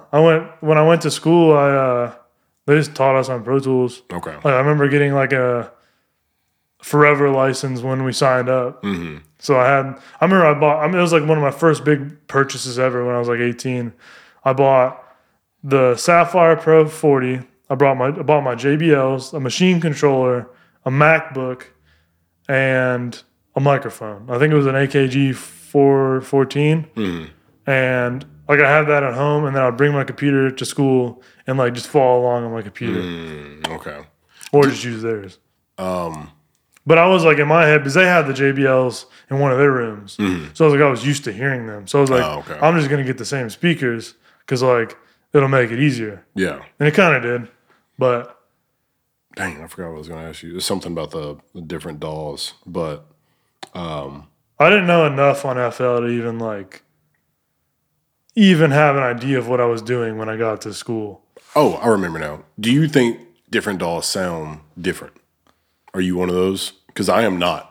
I mean, I might just be ignorant because I haven't bounced like thousands of songs to every single DAW, but I don't think there's any difference. Yeah, some people swear that, like, even Andrew, the guy that's worked here a couple times, he says that Luna is the best sounding recording DAW. That just doesn't make any logical sense. It doesn't to me either. Because when you bounce something like 96 kilohertz with like a 24-bit rate, like if they both had the same thing, why would it be coded different? Yeah. You know what I mean? Especially if it's both bounced like a wave form. Yeah. It doesn't make any sense. We're going to have to make a video about this. Yeah. Because it will definitely get a lot of hits. Because a lot of people swear that like Pro Tools sounds the best, Luna sounds the best, FL sounds the best. Like people say that all the time. But I personally do not think that there's a difference. That's just me. It just doesn't. It makes no sense. But I'm down to bounce like the same song through freaking. Well, how would we even set that up? I think we'd have to record in different DAWs. We could easily do it downstairs with Luna, Pro Tools, and Logic. Yeah. We could do all three. But anything. Well, we could download FL as well. We could download it on that computer. But yeah, I just don't think that they sound different at all. It doesn't make sense. And, you know, you're talking about the coding. So maybe the coding could be, right? So they're not all the same DAW. Yeah, but is like anyone really going to notice that? I don't think so. And even Southside, he's in 808 Mafia. He makes a lot of beats for like Gucci and a bunch of these big name rappers. He says that, or actually it might have been Metro Boomin. I can't remember. But he says that like FL7 or like FL8 sounds better than the FL right now. I'm just like, maybe. What are you talking about? Yeah, I mean, I mean, are we talking like straight bounce it with no plugins? Like, I don't know. Or did the plugins get updated? Like something's not, you know what I mean? Like they're just saying this to me, I think, because that's just what they were used to. Yeah. So they just refuse to believe that something else is better than what they've been used to. And sometimes you hear people who just say stuff. You're like, bro, what are you talking about? Like, did you hear that from somebody? Like, do you understand what you're saying right now? Like, what's his name? The guy that was interning here. I just asked you about him. Mike? Yeah. He was talking about, did we know that wave files like lose their data or something over time. And I was like, that's not a thing. Yeah, it doesn't feel like I was like, that doesn't make any sense. Yeah. I was like, now, if it was on a disc or something, that would make sense. It got scratched or something? It's degrading over time, just like vinyl. Like it degrades over time just because air molecules, like things are disrupting the texture of the thing. Especially if it was on the internet. Like, maybe you can make a crazy argument that your like hard drive is somehow getting taken by the elements, which makes no sense. Yeah. But if it's on the internet, like, if it's on the cloud, like, come on, man. It's just there. There's some corrosion in the sky. Like, that's just on a server somewhere, which is still just like a hard drive. Yeah. So it's, I don't know. I don't buy into it. Yeah, I don't buy into it either. And if you do, by all means, like, you can please send us something to show us the difference. But we are down to learn. We should definitely make a video sometime. Like maybe just get some artists in here and just make them record like the same thing over and over again, and then we'll just do it in like the different DAWs, and we could post it. And I guarantee you it'll get like a ton of hits because people are looking that up all the time. Yeah, like, what's the best DAW? We could just do it with no plugins or anything. Yeah, we could do no plugins. Just do our hardware and straight 2-track and a vocal and bounce that shit. Yeah. Now I think something that would be cool is they started making templates that you could use in different DAWs. So like, let's say you made a template in Logic, you could like move that template. I think they do that. Some companies do, yeah. Well, Logic even has like a Pro Tools keyboard shortcut preferences. Oh, that's sick. I don't know if Pro Tools does, because I was like using all the hotkeys Pro Tools has on Logic, and I was like, I don't know what I'm doing. Oh yeah, I tried. But even DaVinci has a Pro Tools keyboard shortcut. Oh yeah. So that's made DaVinci super easy for me because I just changed to that. I'm like, okay, cool. Yeah. Because like the whole like R and T thing where I'm zooming in and out, I constantly do that on Pro Tools. So when I go into like Logic or DaVinci and I can't do that, I'm like, how do I zoom out? You know what I mean? I'm lost. Yeah, like because you'll be doing something and you're just like lost. You're like, bro, I literally can't see what I'm doing. But all you have to do is just zoom out. Yeah. But I mean, going from like here over to here, which on our big monitors, like it takes forever to do. It sounds so lazy, but you know, you do that 1,000 times in an hour. It's like, bro, I wasted so much time just going back and forth. Yeah. But yeah, keyboard shortcuts are huge to learn. Like if you guys are new or don't know a ton of keyboard shortcuts, like definitely invest some time because they will save you literally days of time. Yeah. I've been working with Rachel on DaVinci, and like, it bothers me so much when she doesn't use two hands. Like, she wants to do everything with one hand. And I'm just like, put your other hand there and just use a shortcut. Like, that is a hard thing when I watch other engineers do stuff. And I just want to help, you know what I mean? Like, hey, I can help you go faster. And then, like I was probably like that, you know what I mean, at one point. Yeah. But it's hard to not be one of those guys who's like a backseat driver. Now I just try to shut up unless someone tries to ask me for help. But yeah, it's definitely like sometimes like you could do that so much easier if you just hit this button. Yeah. But there's like, I'm learning, bro. And Rachel actually taught me if you hit, now I'm going to forget what it was, but like if you hit Option and up and down in DaVinci, it will just move that thing in the same spot up and down, like straight up and down. So it's kind of like that in Pro Tools. If you like, you select a clip, you hit Control-C, and then you can go, I think it's like, whatever the thing is under the P character, that's down, and P is up. Oh, okay. And then you can just Control-V and copy it and paste it right there. I did not know that. Yeah. So instead of like, you know, sometimes you drag stuff and it moves everywhere. Yeah. Especially if you're in like slip mode, like you just copy, especially if you're a long way down, saves you some time. I just always copy paste. Yeah. And I didn't know about the up and down. And Luna is supposed to have the exact same shortcuts as Pro Tools. So, whatever. Dude, I was looking. I don't know if I told you about that problem I had on Pro Tools the other day where I just restarted my computer and it fixed everything, but I was hitting Command and it kept like popping up. What was it doing? Oh, it was splitting the tracks when I just hit Command. Oh, wow. So I was like in the preferences digging through there trying to figure out like someone changed something. Because we have multiple people that come in here. So I was like, someone must have just changed something. So I factory reset all the keyboard settings in Pro Tools and in my Mac and still did it. And I was like, I just give up. I was like, I'm just going to subside to living with this problem for the rest of my life. Because usually to split a track, it's B, where you can like do it with the mouse or whatever. But Okay. I just gave up and left, came home, came back, and then it was fixed. And I was like, all right. I was worried, man, because that was pissing me off. That's crazy. So I do, I click where I want to split it and do Command E. That's how I split my tracks. In Pro Tools? Yeah. Okay. Well, But yeah, that's what I was getting to. I was looking through the shortcuts. So many shortcuts, dude, that I had no idea about. Yeah. And I'm pretty proficient with Pro Tools. Like, Yeah. You know all the shortcuts to get you what you need. yeah. Like, there might be some more out there that you probably would never use because you don't do those actions, I guess. Man, I found one the other day. Well, I didn't find it. I just haven't used it in a while. Where, like, I heard some guy call it the bear claw. It's like Shift, Option, Command, I think. And then I had like 10 tracks. Yeah, I don't know. Yeah, I think it was funny, but I remembered it because he called it that. But basically, if you hit that, and if you hit your input, like, I was trying to get like 10 tracks input 1 through 10. It'll do it all. As long as the things are highlighted, it'll do it all for you. Okay. Instead of like doing 1, 2, 3, 4. Yeah. You know what I mean? You said it will make them all the same input? No, it'll make them all like 1 through 10. Oh, okay. In numerical order. Yeah. Okay. That's pretty cool. Yeah, saved me a ton of time. Yeah. I used to use it all the time, but I haven't used it in a while. And I had to remember what it was the other day when I was doing a song. I think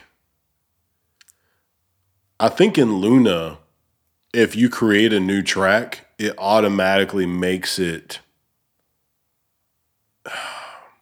I want to say it automatically gives it no input. So I think Pro Tools. So say the reason we can't really do this with our setup is like we have a really weird setup and we have 2 interfaces and everything's everywhere. But Pro Tools, if you have nothing, no hardware, all that stuff, it'll make like if you make 20 tracks, it'll put input 1 through 8. Yeah. Or however many like ends you have. You know what I mean? Yeah, it'll start using like random stuff that you never even use. Yeah. But it'll just go right down your list. Yeah. Which is convenient unless like you're like us where our routing is really weird. So it's like you have to do everything manually every time if you're going to make like that many tracks. Yeah. Something that you don't use that I use all the time is Option Command B. And that's how you bounce a track. Yeah, I should probably do that. Yeah, you always click and just go to bounce, but I just do Option Command B and bounce it. Yeah, I don't know. I feel like that one doesn't save too much time because it's like, for me, it's like, I'm done. You know what I mean? Like, I don't know. But yeah, that one is I could probably start using that one. So you said in Pro Tools it's like it's something under P, you can go up and down with the sound. Yeah, so you have to select the track, hit, like, copy it, Control C, and then hit, I think P's up, and then whatever, it's like a colon or something, semicolon, you hit that and it goes down. Okay. I'll have to try that one out because I've been wanting that. Because I usually just do Command C, go to the track that I want it to go to, and then Command V and let it paste in. Yeah, it saves you some time, especially if you're in like 16th notes and you're just moving stuff real fast. Yeah. Sometimes I don't use it all the time just because it's like, it is more work if you're only going 1 down. Oh, yeah. But if you're going like 30 tracks down and you don't want to drag it, because once you get that far, you don't even remember where it was. Yeah, you might have lost it. Yeah. So, especially if you're just trying to punch in a little spot and you have a track on each side, super accurate. And are you, there's another thing I noticed I wanted to talk to you about was, I noticed you did it, and so I started trying it. You're putting your de-esser before your compressor, right?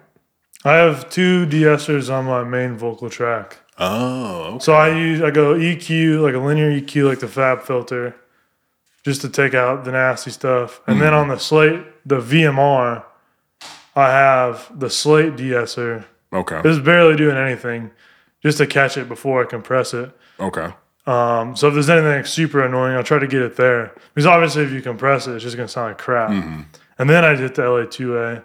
And then if I need it, I've either been experimenting with the Fab Filter de-esser or I've been trying that SSL one out. And I was listening to a podcast, I think it was one of Bobby Osinski's podcasts, and they were talking about, or it might have been Production Expert.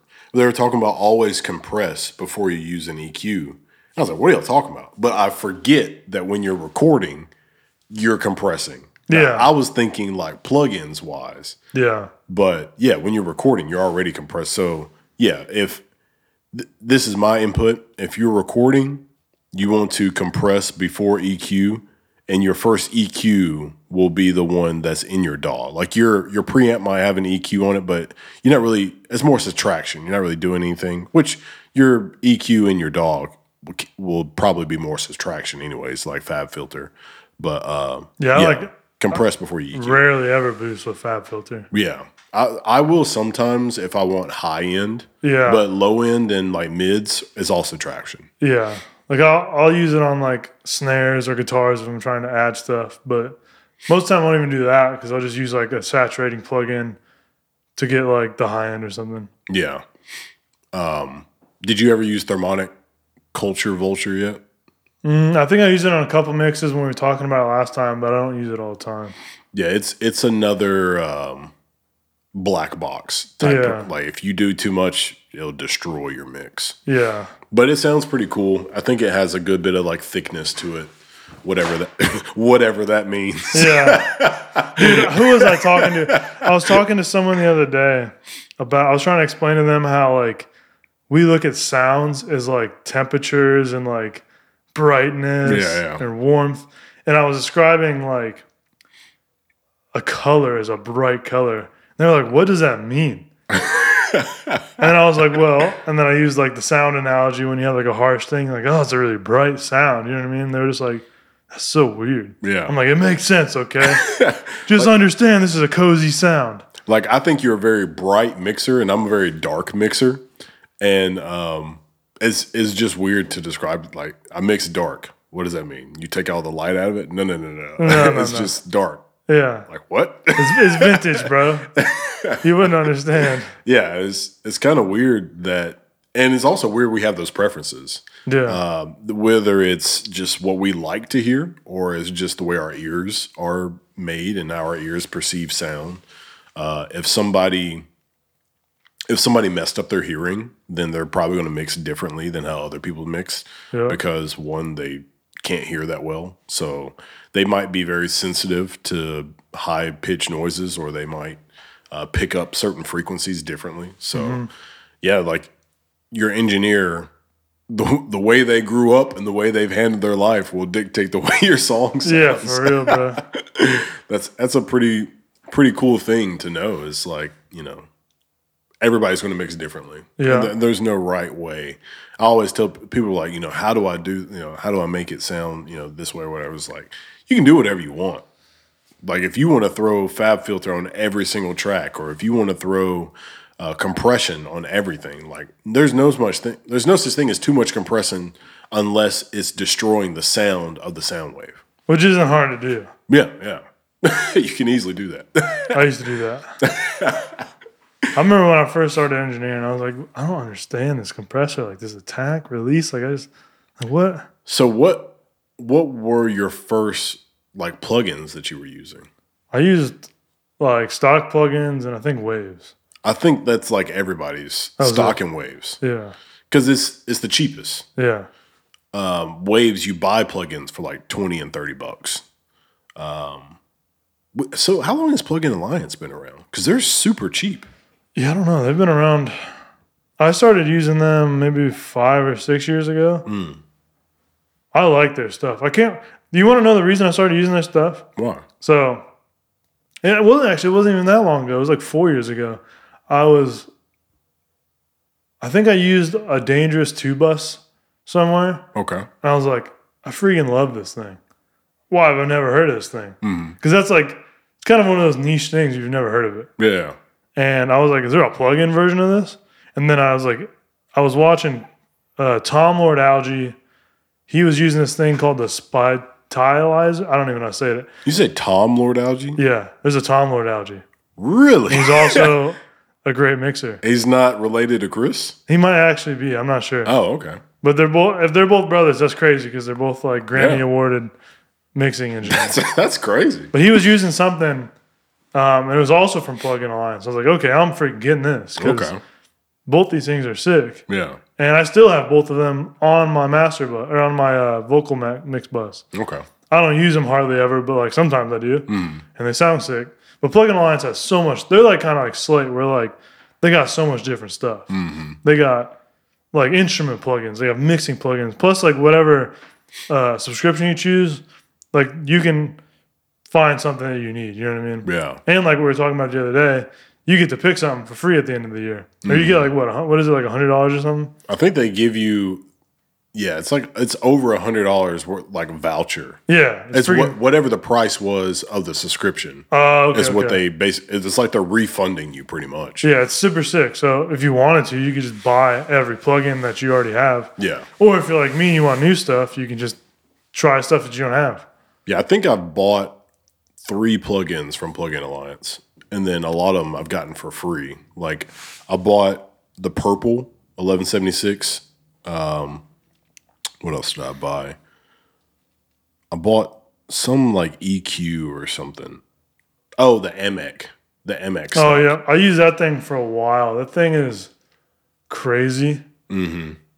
I don't know. I think that thing it just takes a lot of work to figure out how to use it well. Yeah. And I think the way I used it was like, I used it too extremely, you know what I mean? Better Maker. I use the Better Maker. Better Maker. I bought sick. that.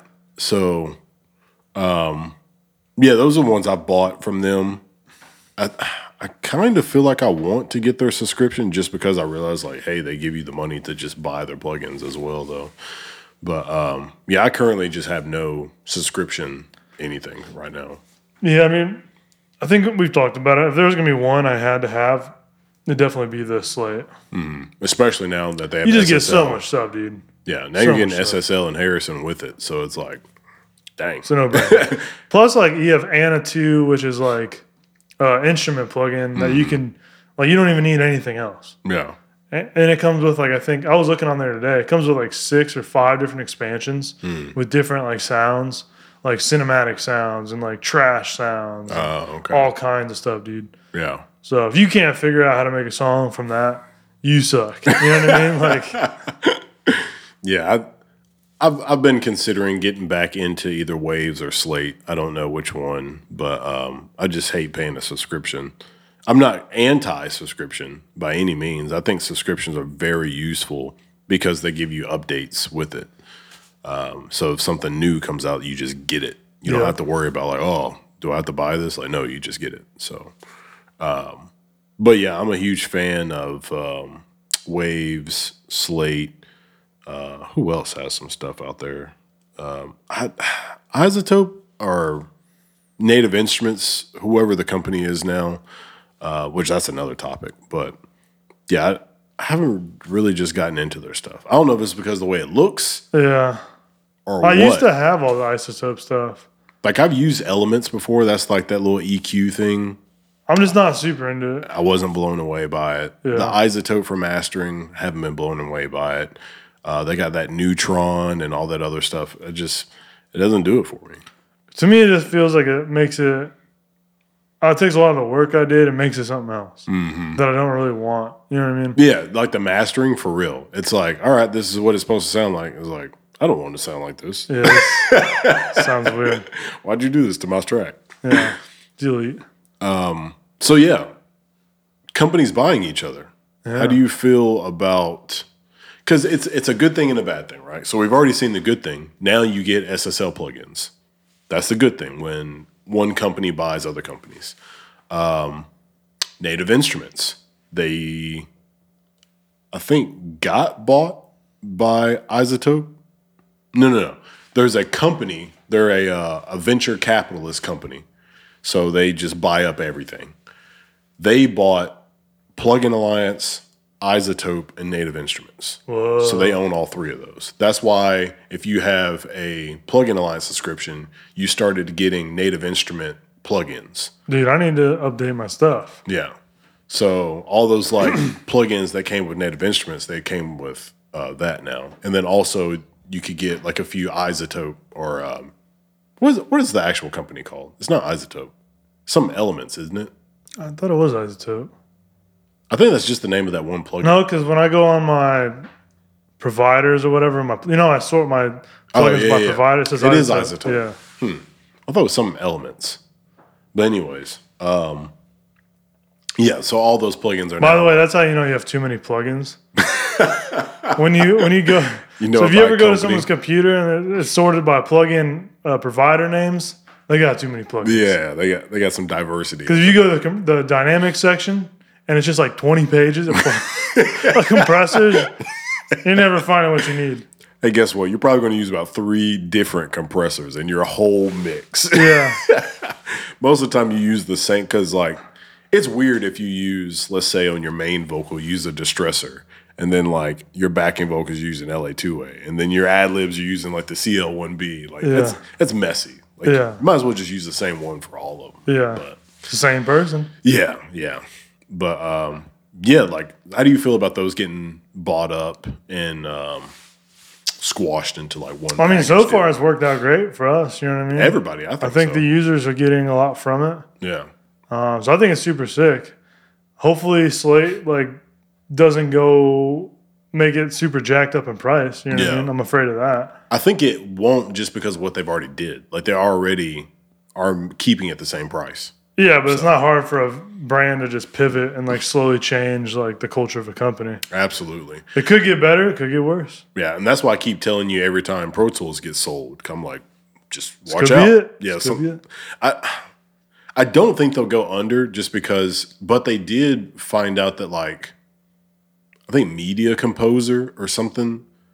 I'm a probably butcher this, but either Media Composer is the biggest moneymaker or the least moneymaker for Avid. I don't even know what that is.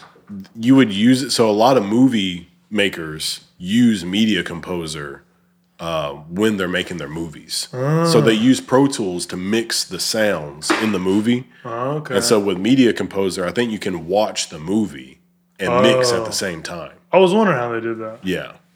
Like there's very few plugins you can do, or DAWs that you can do that in. Well, yeah, every filmmaker in the world's doing that. Yeah, I think Pro Tools is one, and then like, I don't think you can do it in Cubase. Maybe it's like Reaper or something else. Like you can watch something and mix at the same time. Man, that would take a mammoth PC. Yeah. But yeah, that's like things like that is what's keeping Avid creating and selling Pro Tools, because it's like you need this, and everybody's using it. Like to me, Pro Tools is the industry standard. Yeah, if you're using something else, it's because you're choosing to use it. Yes, anything like Pro Tools is the standard. Like I've never been to a commercial studio where it's like we only got Logic. All right, see ya. Yeah. So, word of advice: if you're going to be an engineer, learn Pro Tools because it is the standard. But if you just want to learn something else because it fits you better, then learn it. But Pro Tools is the standard by all means. I just don't see it going away, but it is being bought and sold constantly. I think since I've known you, it's been bought and sold 4 times. That's crazy. It has been getting better though. Yeah, that's a good thing. And the prices are changing. They were like, the company admitted that they were too expensive. They were like, we messed up. So then they made it really cheap. And I think they're going to keep it about where it's at. Well, so when I first started using Pro Tools, you had to buy like a perpetual license. You had to buy perpetual and that was it? I don't think they had a subscription model. Oh, dang. So it's like you bought Pro Tools and then you bought update plans. Oh, wow. And it was kind of a kick in the mouth because it was expensive to update. It might have been a couple $100. I can't remember. That's crazy. Yeah. So you bought your perpetual license and then one day there was like, okay, we have a subscription program if you want. But in order to do that, you have to forfeit your perpetual license. Okay. And there was a huge, like, everyone was like, oh, I'm so mad. Yeah. You know what I mean? Like, everyone was so mad on the internet because they were like, why do I have to do this? Why can't I just get the update? Blah, blah, blah, blah. Why I have to forfeit my perpetual license that I've already paid all this money for? Which they were right. And then I remember when I took the hit, like, when I got the iMac, it was already updated to something that my Pro Tools just wasn't. I kept getting so many errors that it wasn't the computer. It was just my version of Pro Tools. I was working with like a 2014 version of Pro Tools in like 2019, 2020. There's still guys who probably have Pro Tools version like 2010. Not even joking you. That's crazy. Very crazy. So I finally did it, and it made me forfeit my perpetual license, and I got the subscription model, which I don't remember what I paid, but I like it. You know what I mean? I think you get Melodyne for free. You get a ton of plugins for free. Like I said earlier, you got the Pure Mix stuff now. There's a bunch of resources that I never had before.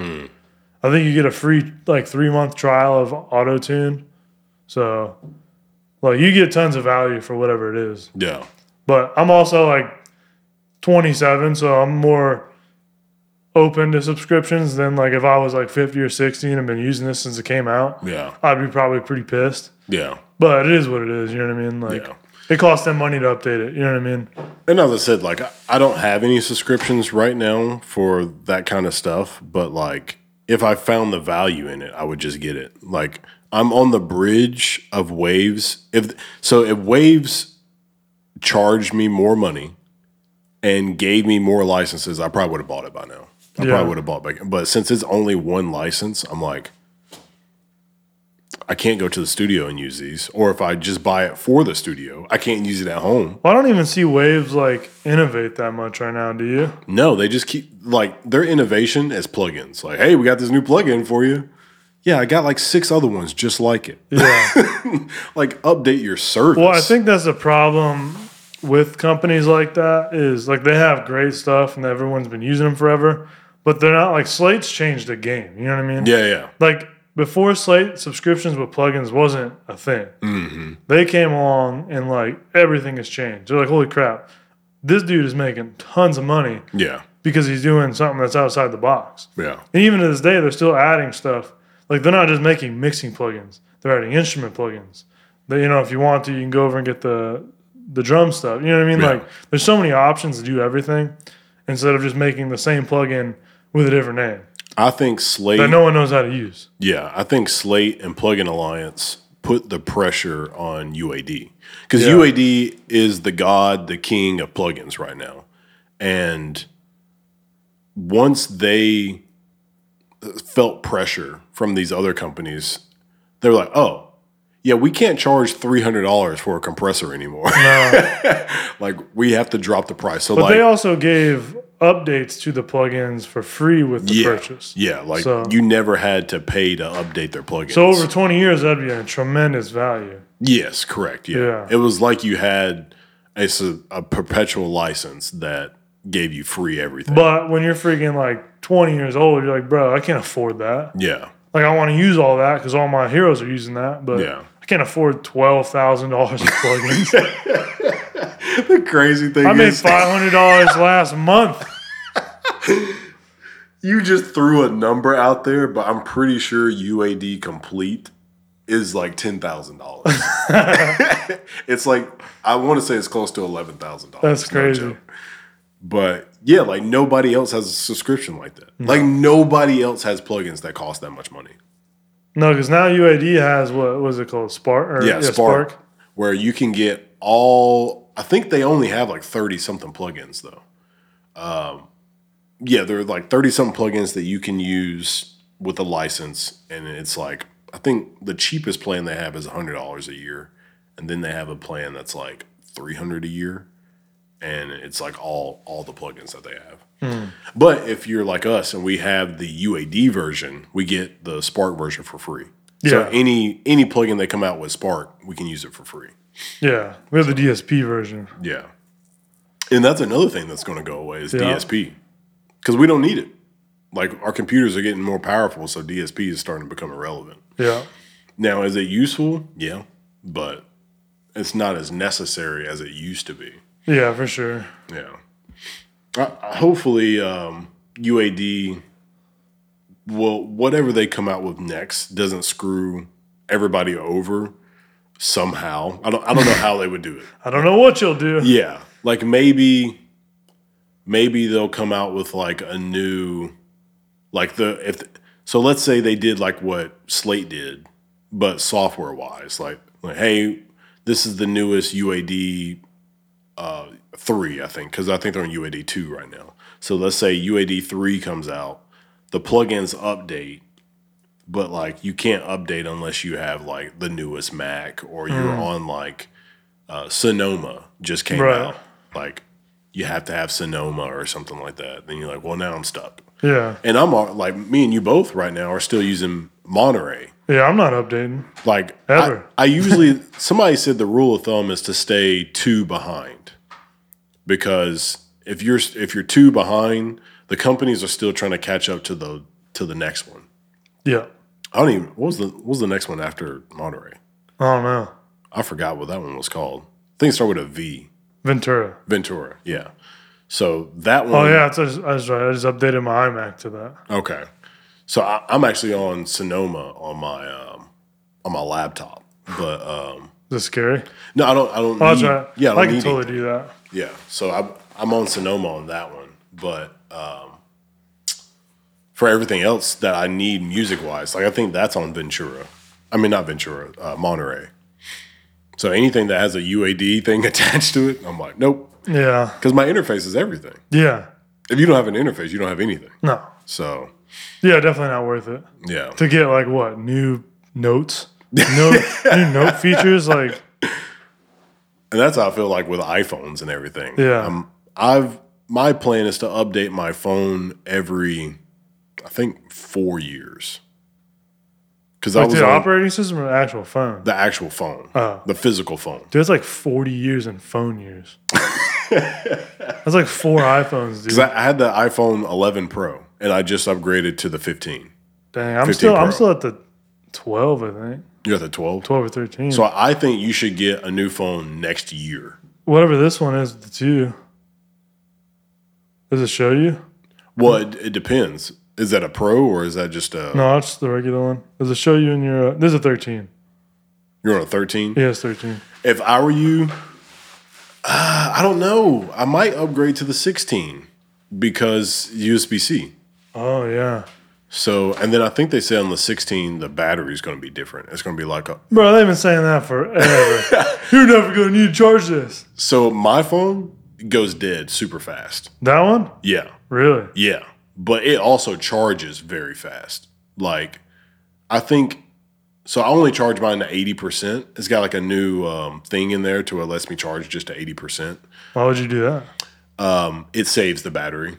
Like, not saves, like it makes the battery last longer. Even though it doesn't last long. They say, yeah, right. Well, not last long as like... yeah, long. You're talking about like length. The lifetime of it. They even say that for Teslas. Teslas, they suggest you only charge it to 80%. Huh. Yeah. So batteries, you don't want to go too low and you don't want to go too high. I think you can let it die. Really? I thought that wasn't good to do. Okay, so I found out that your phone has a cycle count. If you go past the cycle count, it might just not work anymore. That means you let it die. So iPhones, I think, is like 500. So if you let your phone die like 500 times, it might not work again. Oh my God. I don't know. I just found out that there'd be a lot of times you let it die, dude. Yeah. You're a very irresponsible person. I'm pretty sure. If your iPhone died 500 times. Like some people, I guess, just like to run theirs to their dead. I compare it to like you as a person. Like, do you just stay up all day until you go to sleep? Keep going, bro. Or do you take it's naps? not good to do that in your car either. You know what I mean? Yeah. Because then you don't have the look. Yeah, I don't know. Yeah. Probably not. Rule of thumb, everybody, don't go until you're dead. Go to sleep. Well, we as people, we hardly take naps. Yeah. Like, unless you just have the time to take a nap. Like, I don't ever take naps. Yeah, I don't ever take naps. And when I do, like, I love it. Like, I'm drooling. If I have nothing to do all day, like, and I just feel like lazy, like playing video games or something and watching movies, like, then I'll take a nap and I feel great. But I usually, my day, I wake up at like 5 something and I'm busy all day. And then I go to sleep around like 10 or 11. And I feel great. Rachel, she will take a nap during the day. Really? Like it's almost a guarantee she's going to take a nap during the day. But like a lot of foods like will make her feel sleepy and stuff like that. Well, turkey. So the reason everyone like falls asleep during Thanksgiving is there's an amino acid in there that like it's the same amino acid your brain produces a lot of when you sleep. Or what it produces when you're falling asleep. Yeah. I can't remember what it's called. It starts with a T. Tryptophan? Oh. Yeah, it's something tryptophan. Okay. But your brain produces that when you fall asleep, and turkey is really high in tryptophan. Oh, so when you eat the turkey, you feel like falling asleep. Because of the chemical reaction. Interesting. So it's not just, well, it is probably also because you're fat from the food. The comfort food. Yeah. And that's why they call it comfort food, because it feels comfortable and you just want to go to sleep. Nothing else you want to do. Facts. Are you a Thanksgiving food person? I like turkey. My dad makes a pretty mean smoked ham. Okay. But I love ham. Dude, oh my God, I love ham. My dad will smoke a ham for like 8 hours. The nice crispy bark, dude. Whoo, boy. Yeah, I'm excited for the meats, and then I love the rolls, dude. The yeast rolls. Oh, okay. Big yeast roll guy. Okay. But, I mean, I'll just smash the food. I'm pretty hungry now thinking about it. Yeah, I really like doing different foods and stuff like that, but, I know what I like and I know what I don't like. I try not to get something too crazy. But. Yeah, I don't even care. I'm a picky eater. Like, I eat what I eat. Fine with it. You know what I mean? Like, yeah. Pretty healthy, dude. Like, do you ever get tired of eating certain things? Not really. Like, I can eat, like, I'm eating chicken and rice right now. Like, I have like 9 meals in the fridge. Like, I'll eat it all the day. You know what I mean? Like, yeah. I was going to ask, because, like, if you're a bodybuilder, good, you know what I mean? And you just don't get tired of eating things, that's a superpower. Yeah. Because if you can eat chicken and rice, or like turkey and rice, or But whatever. I'm also not on like a crazy strict diet. You know what I mean? Like, I'll eat some food every now and then. Like, last night I had some wings. Like, I ate chicken and rice like 3 times yesterday. And then I had wings when I went to play some pool. Okay. So the only thing with chicken and rice, I just get hungry like every freaking hour and a half. Oh yeah. I'm like, bro, I'm starving. I was watching some guy and he was talking about what was it? He was talking about like Japanese rice. It has like, I think he was talking about like having sugar in it, and he was like, if you're a guy and you're doing bodybuilding, it was like sweet rice or like sugar rice or something. He was saying because it is like you don't feel full and you're going to be hungry the next like 5 minutes. So like eat that, because you're going to be able to eat a lot of it. Yeah. And I was like, oh, dang. Dude, I can eat, I make jasmine rice. That's what jasmine rice is my go-to. Yeah. Because I'll throw a little bit of cilantro in there. Yeah. Right size, right flavor for me, everything. I just picked up, I'm doing like broccoli, like the frozen ones. Has like some Tuscan seasoning on it or something. So I'll throw that in there. And then I've been marinating my chicken in like a Chipotle marinade that I got offline. It's really freaking good. Yeah. I think that's the reason I can eat it all the time, because it tastes amazing. Okay. But if it was just like plain ass chicken, like, it might be different. Yeah. Because plain ass chicken gets boring. Oh, yeah. But marinated chicken, we're in business. Yeah. Like little crunchy pieces, dude. Are you a turkey guy? I'll eat turkey, but I'm not going to like go out of my way to make it. Okay. That's something that Rachel has kind of put me on. I've been straying away from beef. Really? I've been going toward turkey because it's so much leaner. Like, it's way leaner than beef. I've been eating less steak simply because it's been so expensive. That too. Like, I used to be like literally eat a ribeye every night when I got home from the gym. Really? Not even joking, bro. Oh, wow. I'd buy like 2 of those 3 packs, the ribeyes, cook that shit when I get home from the gym. I mean, bro, what is better treat than coming home getting a big fat steak? Yeah. And freaking like potatoes, you know what I mean? Yeah. That's amazing. Yeah. Who wouldn't want that? But it is like so expensive now. So I'll just eat like chicken and rice after the gym, which is not like, I used to get excited about leaving, you know what I mean? But now I'm just like, fuck, you know what I mean? Yeah. I don't want to eat this after the gym. I want a steak. Yeah, like pork tenderloin. And again, I was never really like a pork tenderloin type person. Another thing that Rachel kind of moved me toward, because it actually tastes pretty good, like pork chops. Dude, my dad can make some mean pork chops. I don't think I ever really cared for pork chops growing Really? up. I think they tasted okay, but I was never like, oh man, some pork chops. Did you put freaking Sweet Baby Ray's on that? No. That's why, bro. My dad would make pork chops. He put Sweet Baby Ray's all over it. That's a good freaking day right there. That's dude. crazy. I thought that shit was steak when I was a kid. You know what I mean? Like, I was like, this is amazing.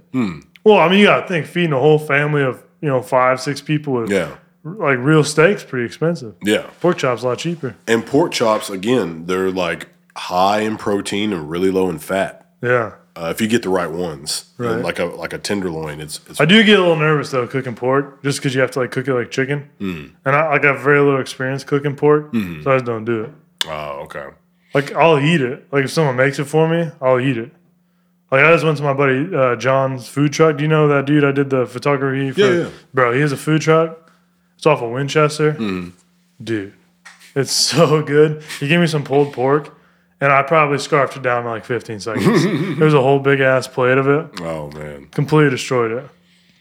Now, yeah, that's like there's just so many foods that I've just kind of like, just altered how I think about them now. Yeah.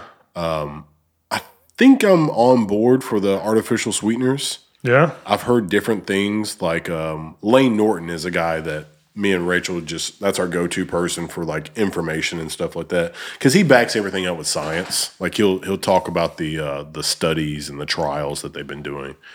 And some people are very anti-sweeteners because apparently like the human body was not meant to like digest those things, so it has to like figure out a way to digest it, but or figure out a way how to like get rid of it once you put it inside of you. But there's no evidence that artificial sweeteners are bad for you. There's only evidence that it's like you weren't really meant to eat it, but it's not really hurting you. So we just don't know. That's pretty much where we're at. So you're just playing like rat in a laboratory right now. Like right now, and there's just so good for you because there's no sugar in them. There's no calories. Right. Like it's like, come on, guys. Don't get all that inflammation. Yeah. So it's like everybody wants to love them. We just don't know long term what it's doing to you. Because we'll find out.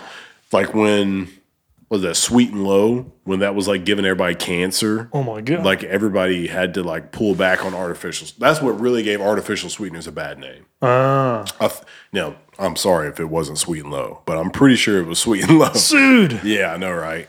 That I just realized I don't have my Romera records up there. Messed up. I'll do it all over. I'll like green screen it. Just put it up there. But yeah, I think it was Sweet and Low that was like that artificial sweetener that everybody puts in like their coffee and tea.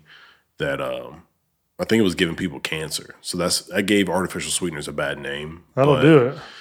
Man, it's 0 calories and no sugar. Like, and that's what's so great about that creamy thing I was telling you about. I put 5 grams. So the one I made the other day was like 240 grams of fat-free milk, like 5 grams of like a pudding mix, of 0 calories, 0 sugar pudding mix, 5 grams of, or 8 grams of that pudding mix, 5 grams of a sweetener, which I use monk fruit.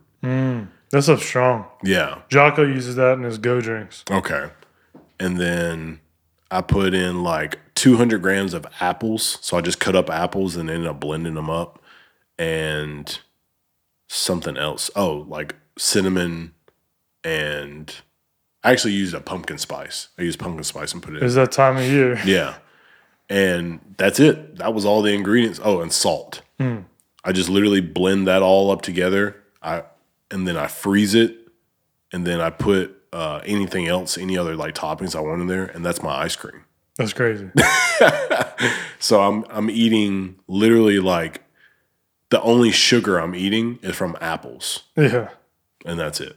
Sounds pretty tasty. It's amazing. Yeah. And the only calories that's in it is like from the milk. I put some cream cheese in there, which I could have just not did that because it actually didn't taste that good because it didn't blend up that well. I froze it, and I shouldn't have froze it. But yeah, I'm eating ice cream that has like no sugar and probably like 300 calories, and it's a whole pint. So that's it's crazy. Like that big. It's amazing. Yeah. I'm getting hungry just thinking about it. Yeah. So like, these things that we, as we're even like how we were just talking about plugins, like as technology advances, it's making our lives easier. And that's all we can ask for. Yeah, for sure. And you've seen that with us using like ChatGPT and all those kinds of things. But on the flip side of that, it is not bad to go do some suffering. Oh yeah. Do some hard shit. Yeah, for sure. It makes you a harder person. Yeah. That's the trick right there, dude. Like, use those things, but also do hard things that are smart to get you good results. Yeah, like that video you sent me talking about we need more people like that. Like she was saying, oh yeah, that chick was awesome. Yeah, she was saying like use ChatGPT, use those things, but now you need to up the level of your skills. Yes, like that's such a great way of looking at that. Yeah, I saw somebody talking about women were traditionally like washing clothes and washing dishes and all that stuff, and it takes them all day to do that stuff. And then somebody was like, "Oh, here's a washing machine. Here's a dryer. Here's a dishwasher. Save them all that time." So, oh my God, you saved me so much time. Nah, since we saved you time, now you got to do all these other things. It's like now you're requiring people to do more since you just saved them time to do what they were doing. It's a busy world, dude. Yeah. Like, it's crazy. Like, the stuff we probably get done today probably would have taken some people months or weeks to do, you know? Just watching that Alaska show. Yeah. Like, they said a 90-mile round trip. Like, what was that show called? Life Below. We were just watching Life Below Zero, and some family had traveled like 90 miles to go fish in a freaking wood hut with their whole family. Like, it's so crazy. Bro, I'm taking the truck to the lake. Yeah, and if we can drive that, let's say you're driving 70 miles per hour, you can go 70 miles in like 1 hour. It probably took them like all day to make that round trip. Yeah, how fast can you go on a snowmobile, bro? Like 40, 50? Yeah, I would guess like 40. In the blistering Maybe cold? Maybe 50. I don't know. Negative 15 Alaska? You don't even want to go that fast. Heck no. Your eyes get frozen. Is there anything else we need to catch up on the DMG side of business? I guess like, so what for music wise, like, do you have any real aspirations as far as like working with people or doing anything in music? I don't know. I don't know if you make those kind of goals. Like, I mean, obviously it'd be cool to work with like huge people, but you don't have any goals to work with anybody like that? I don't know. My dumb brain's like, if I just keep working hard and like because I'm like working with bigger and bigger people every month. I just feel like one day I'm going to start working with cool, the people I want, like the people I listen to on a daily basis. Yeah. You know what I mean?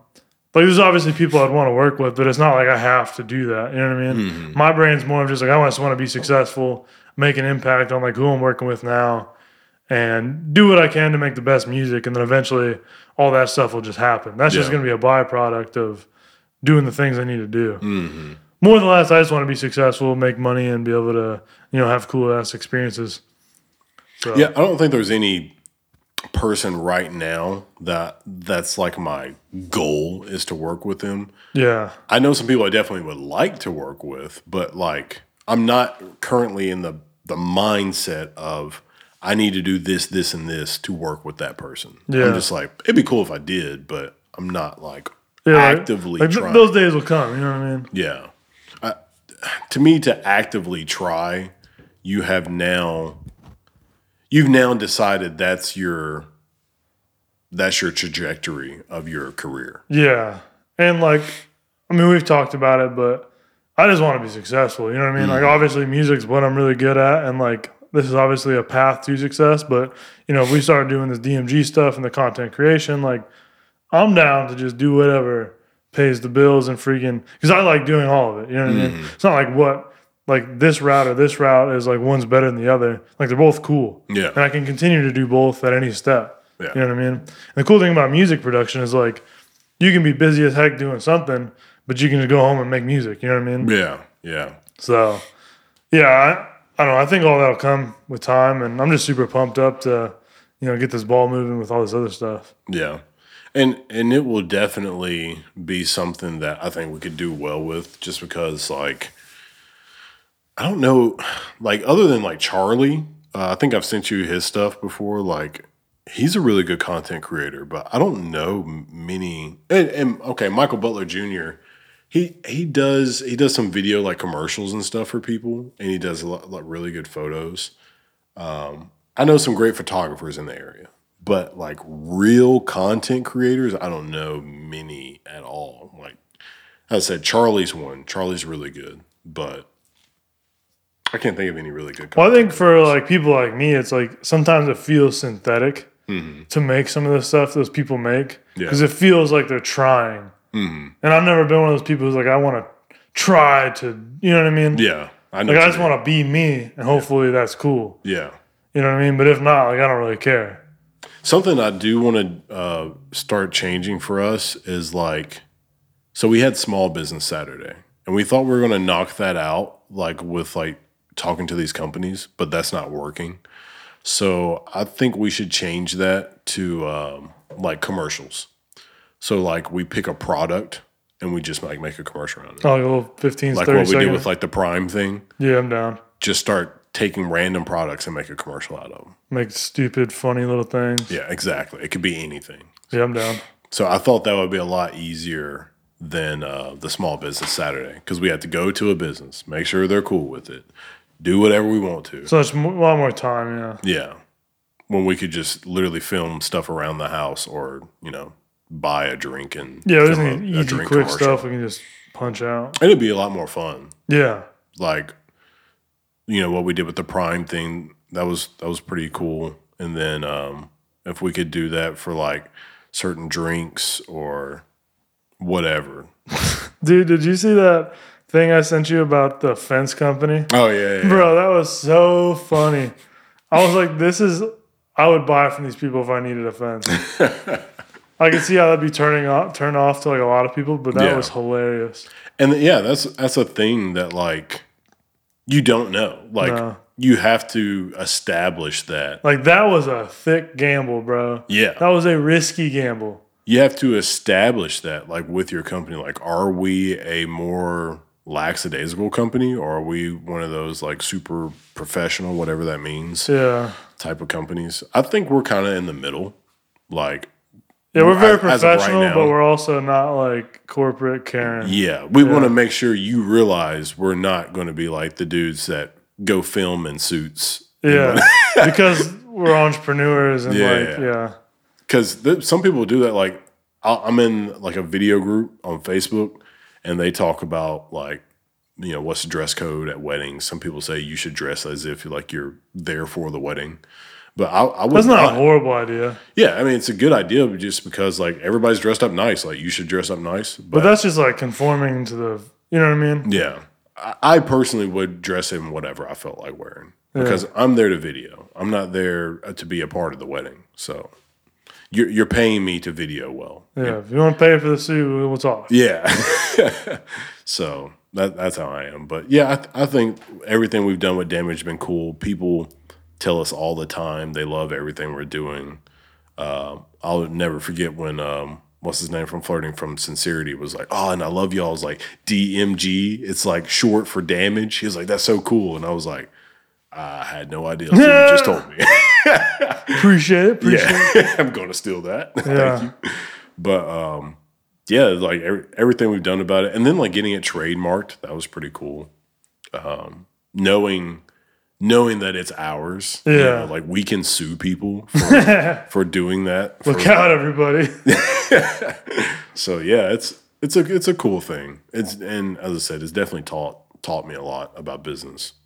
Yeah, I think we've come freaking leaps and bounds from where we started, and I'm super stoked in the future. And I think there's so much more to learn, obviously. And I'm excited for all the growing pains we're going to experience. You know what I mean? Yeah. Because at the end of the day, like a lot of things we've dealt with have been like good problems. Mm-hmm. Like how do we do this so we make more money or whatever it might be. Yeah. So I'm super stoked. I'm super fired up.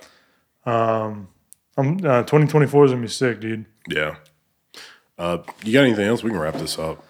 Shoot, man. I don't know. I'm fucking super grateful that I get to freaking do this whole thing with you, and super grateful for all the people on the Come to DMG album. And that's about it, man. If you need a session, book online, Uproar Recording.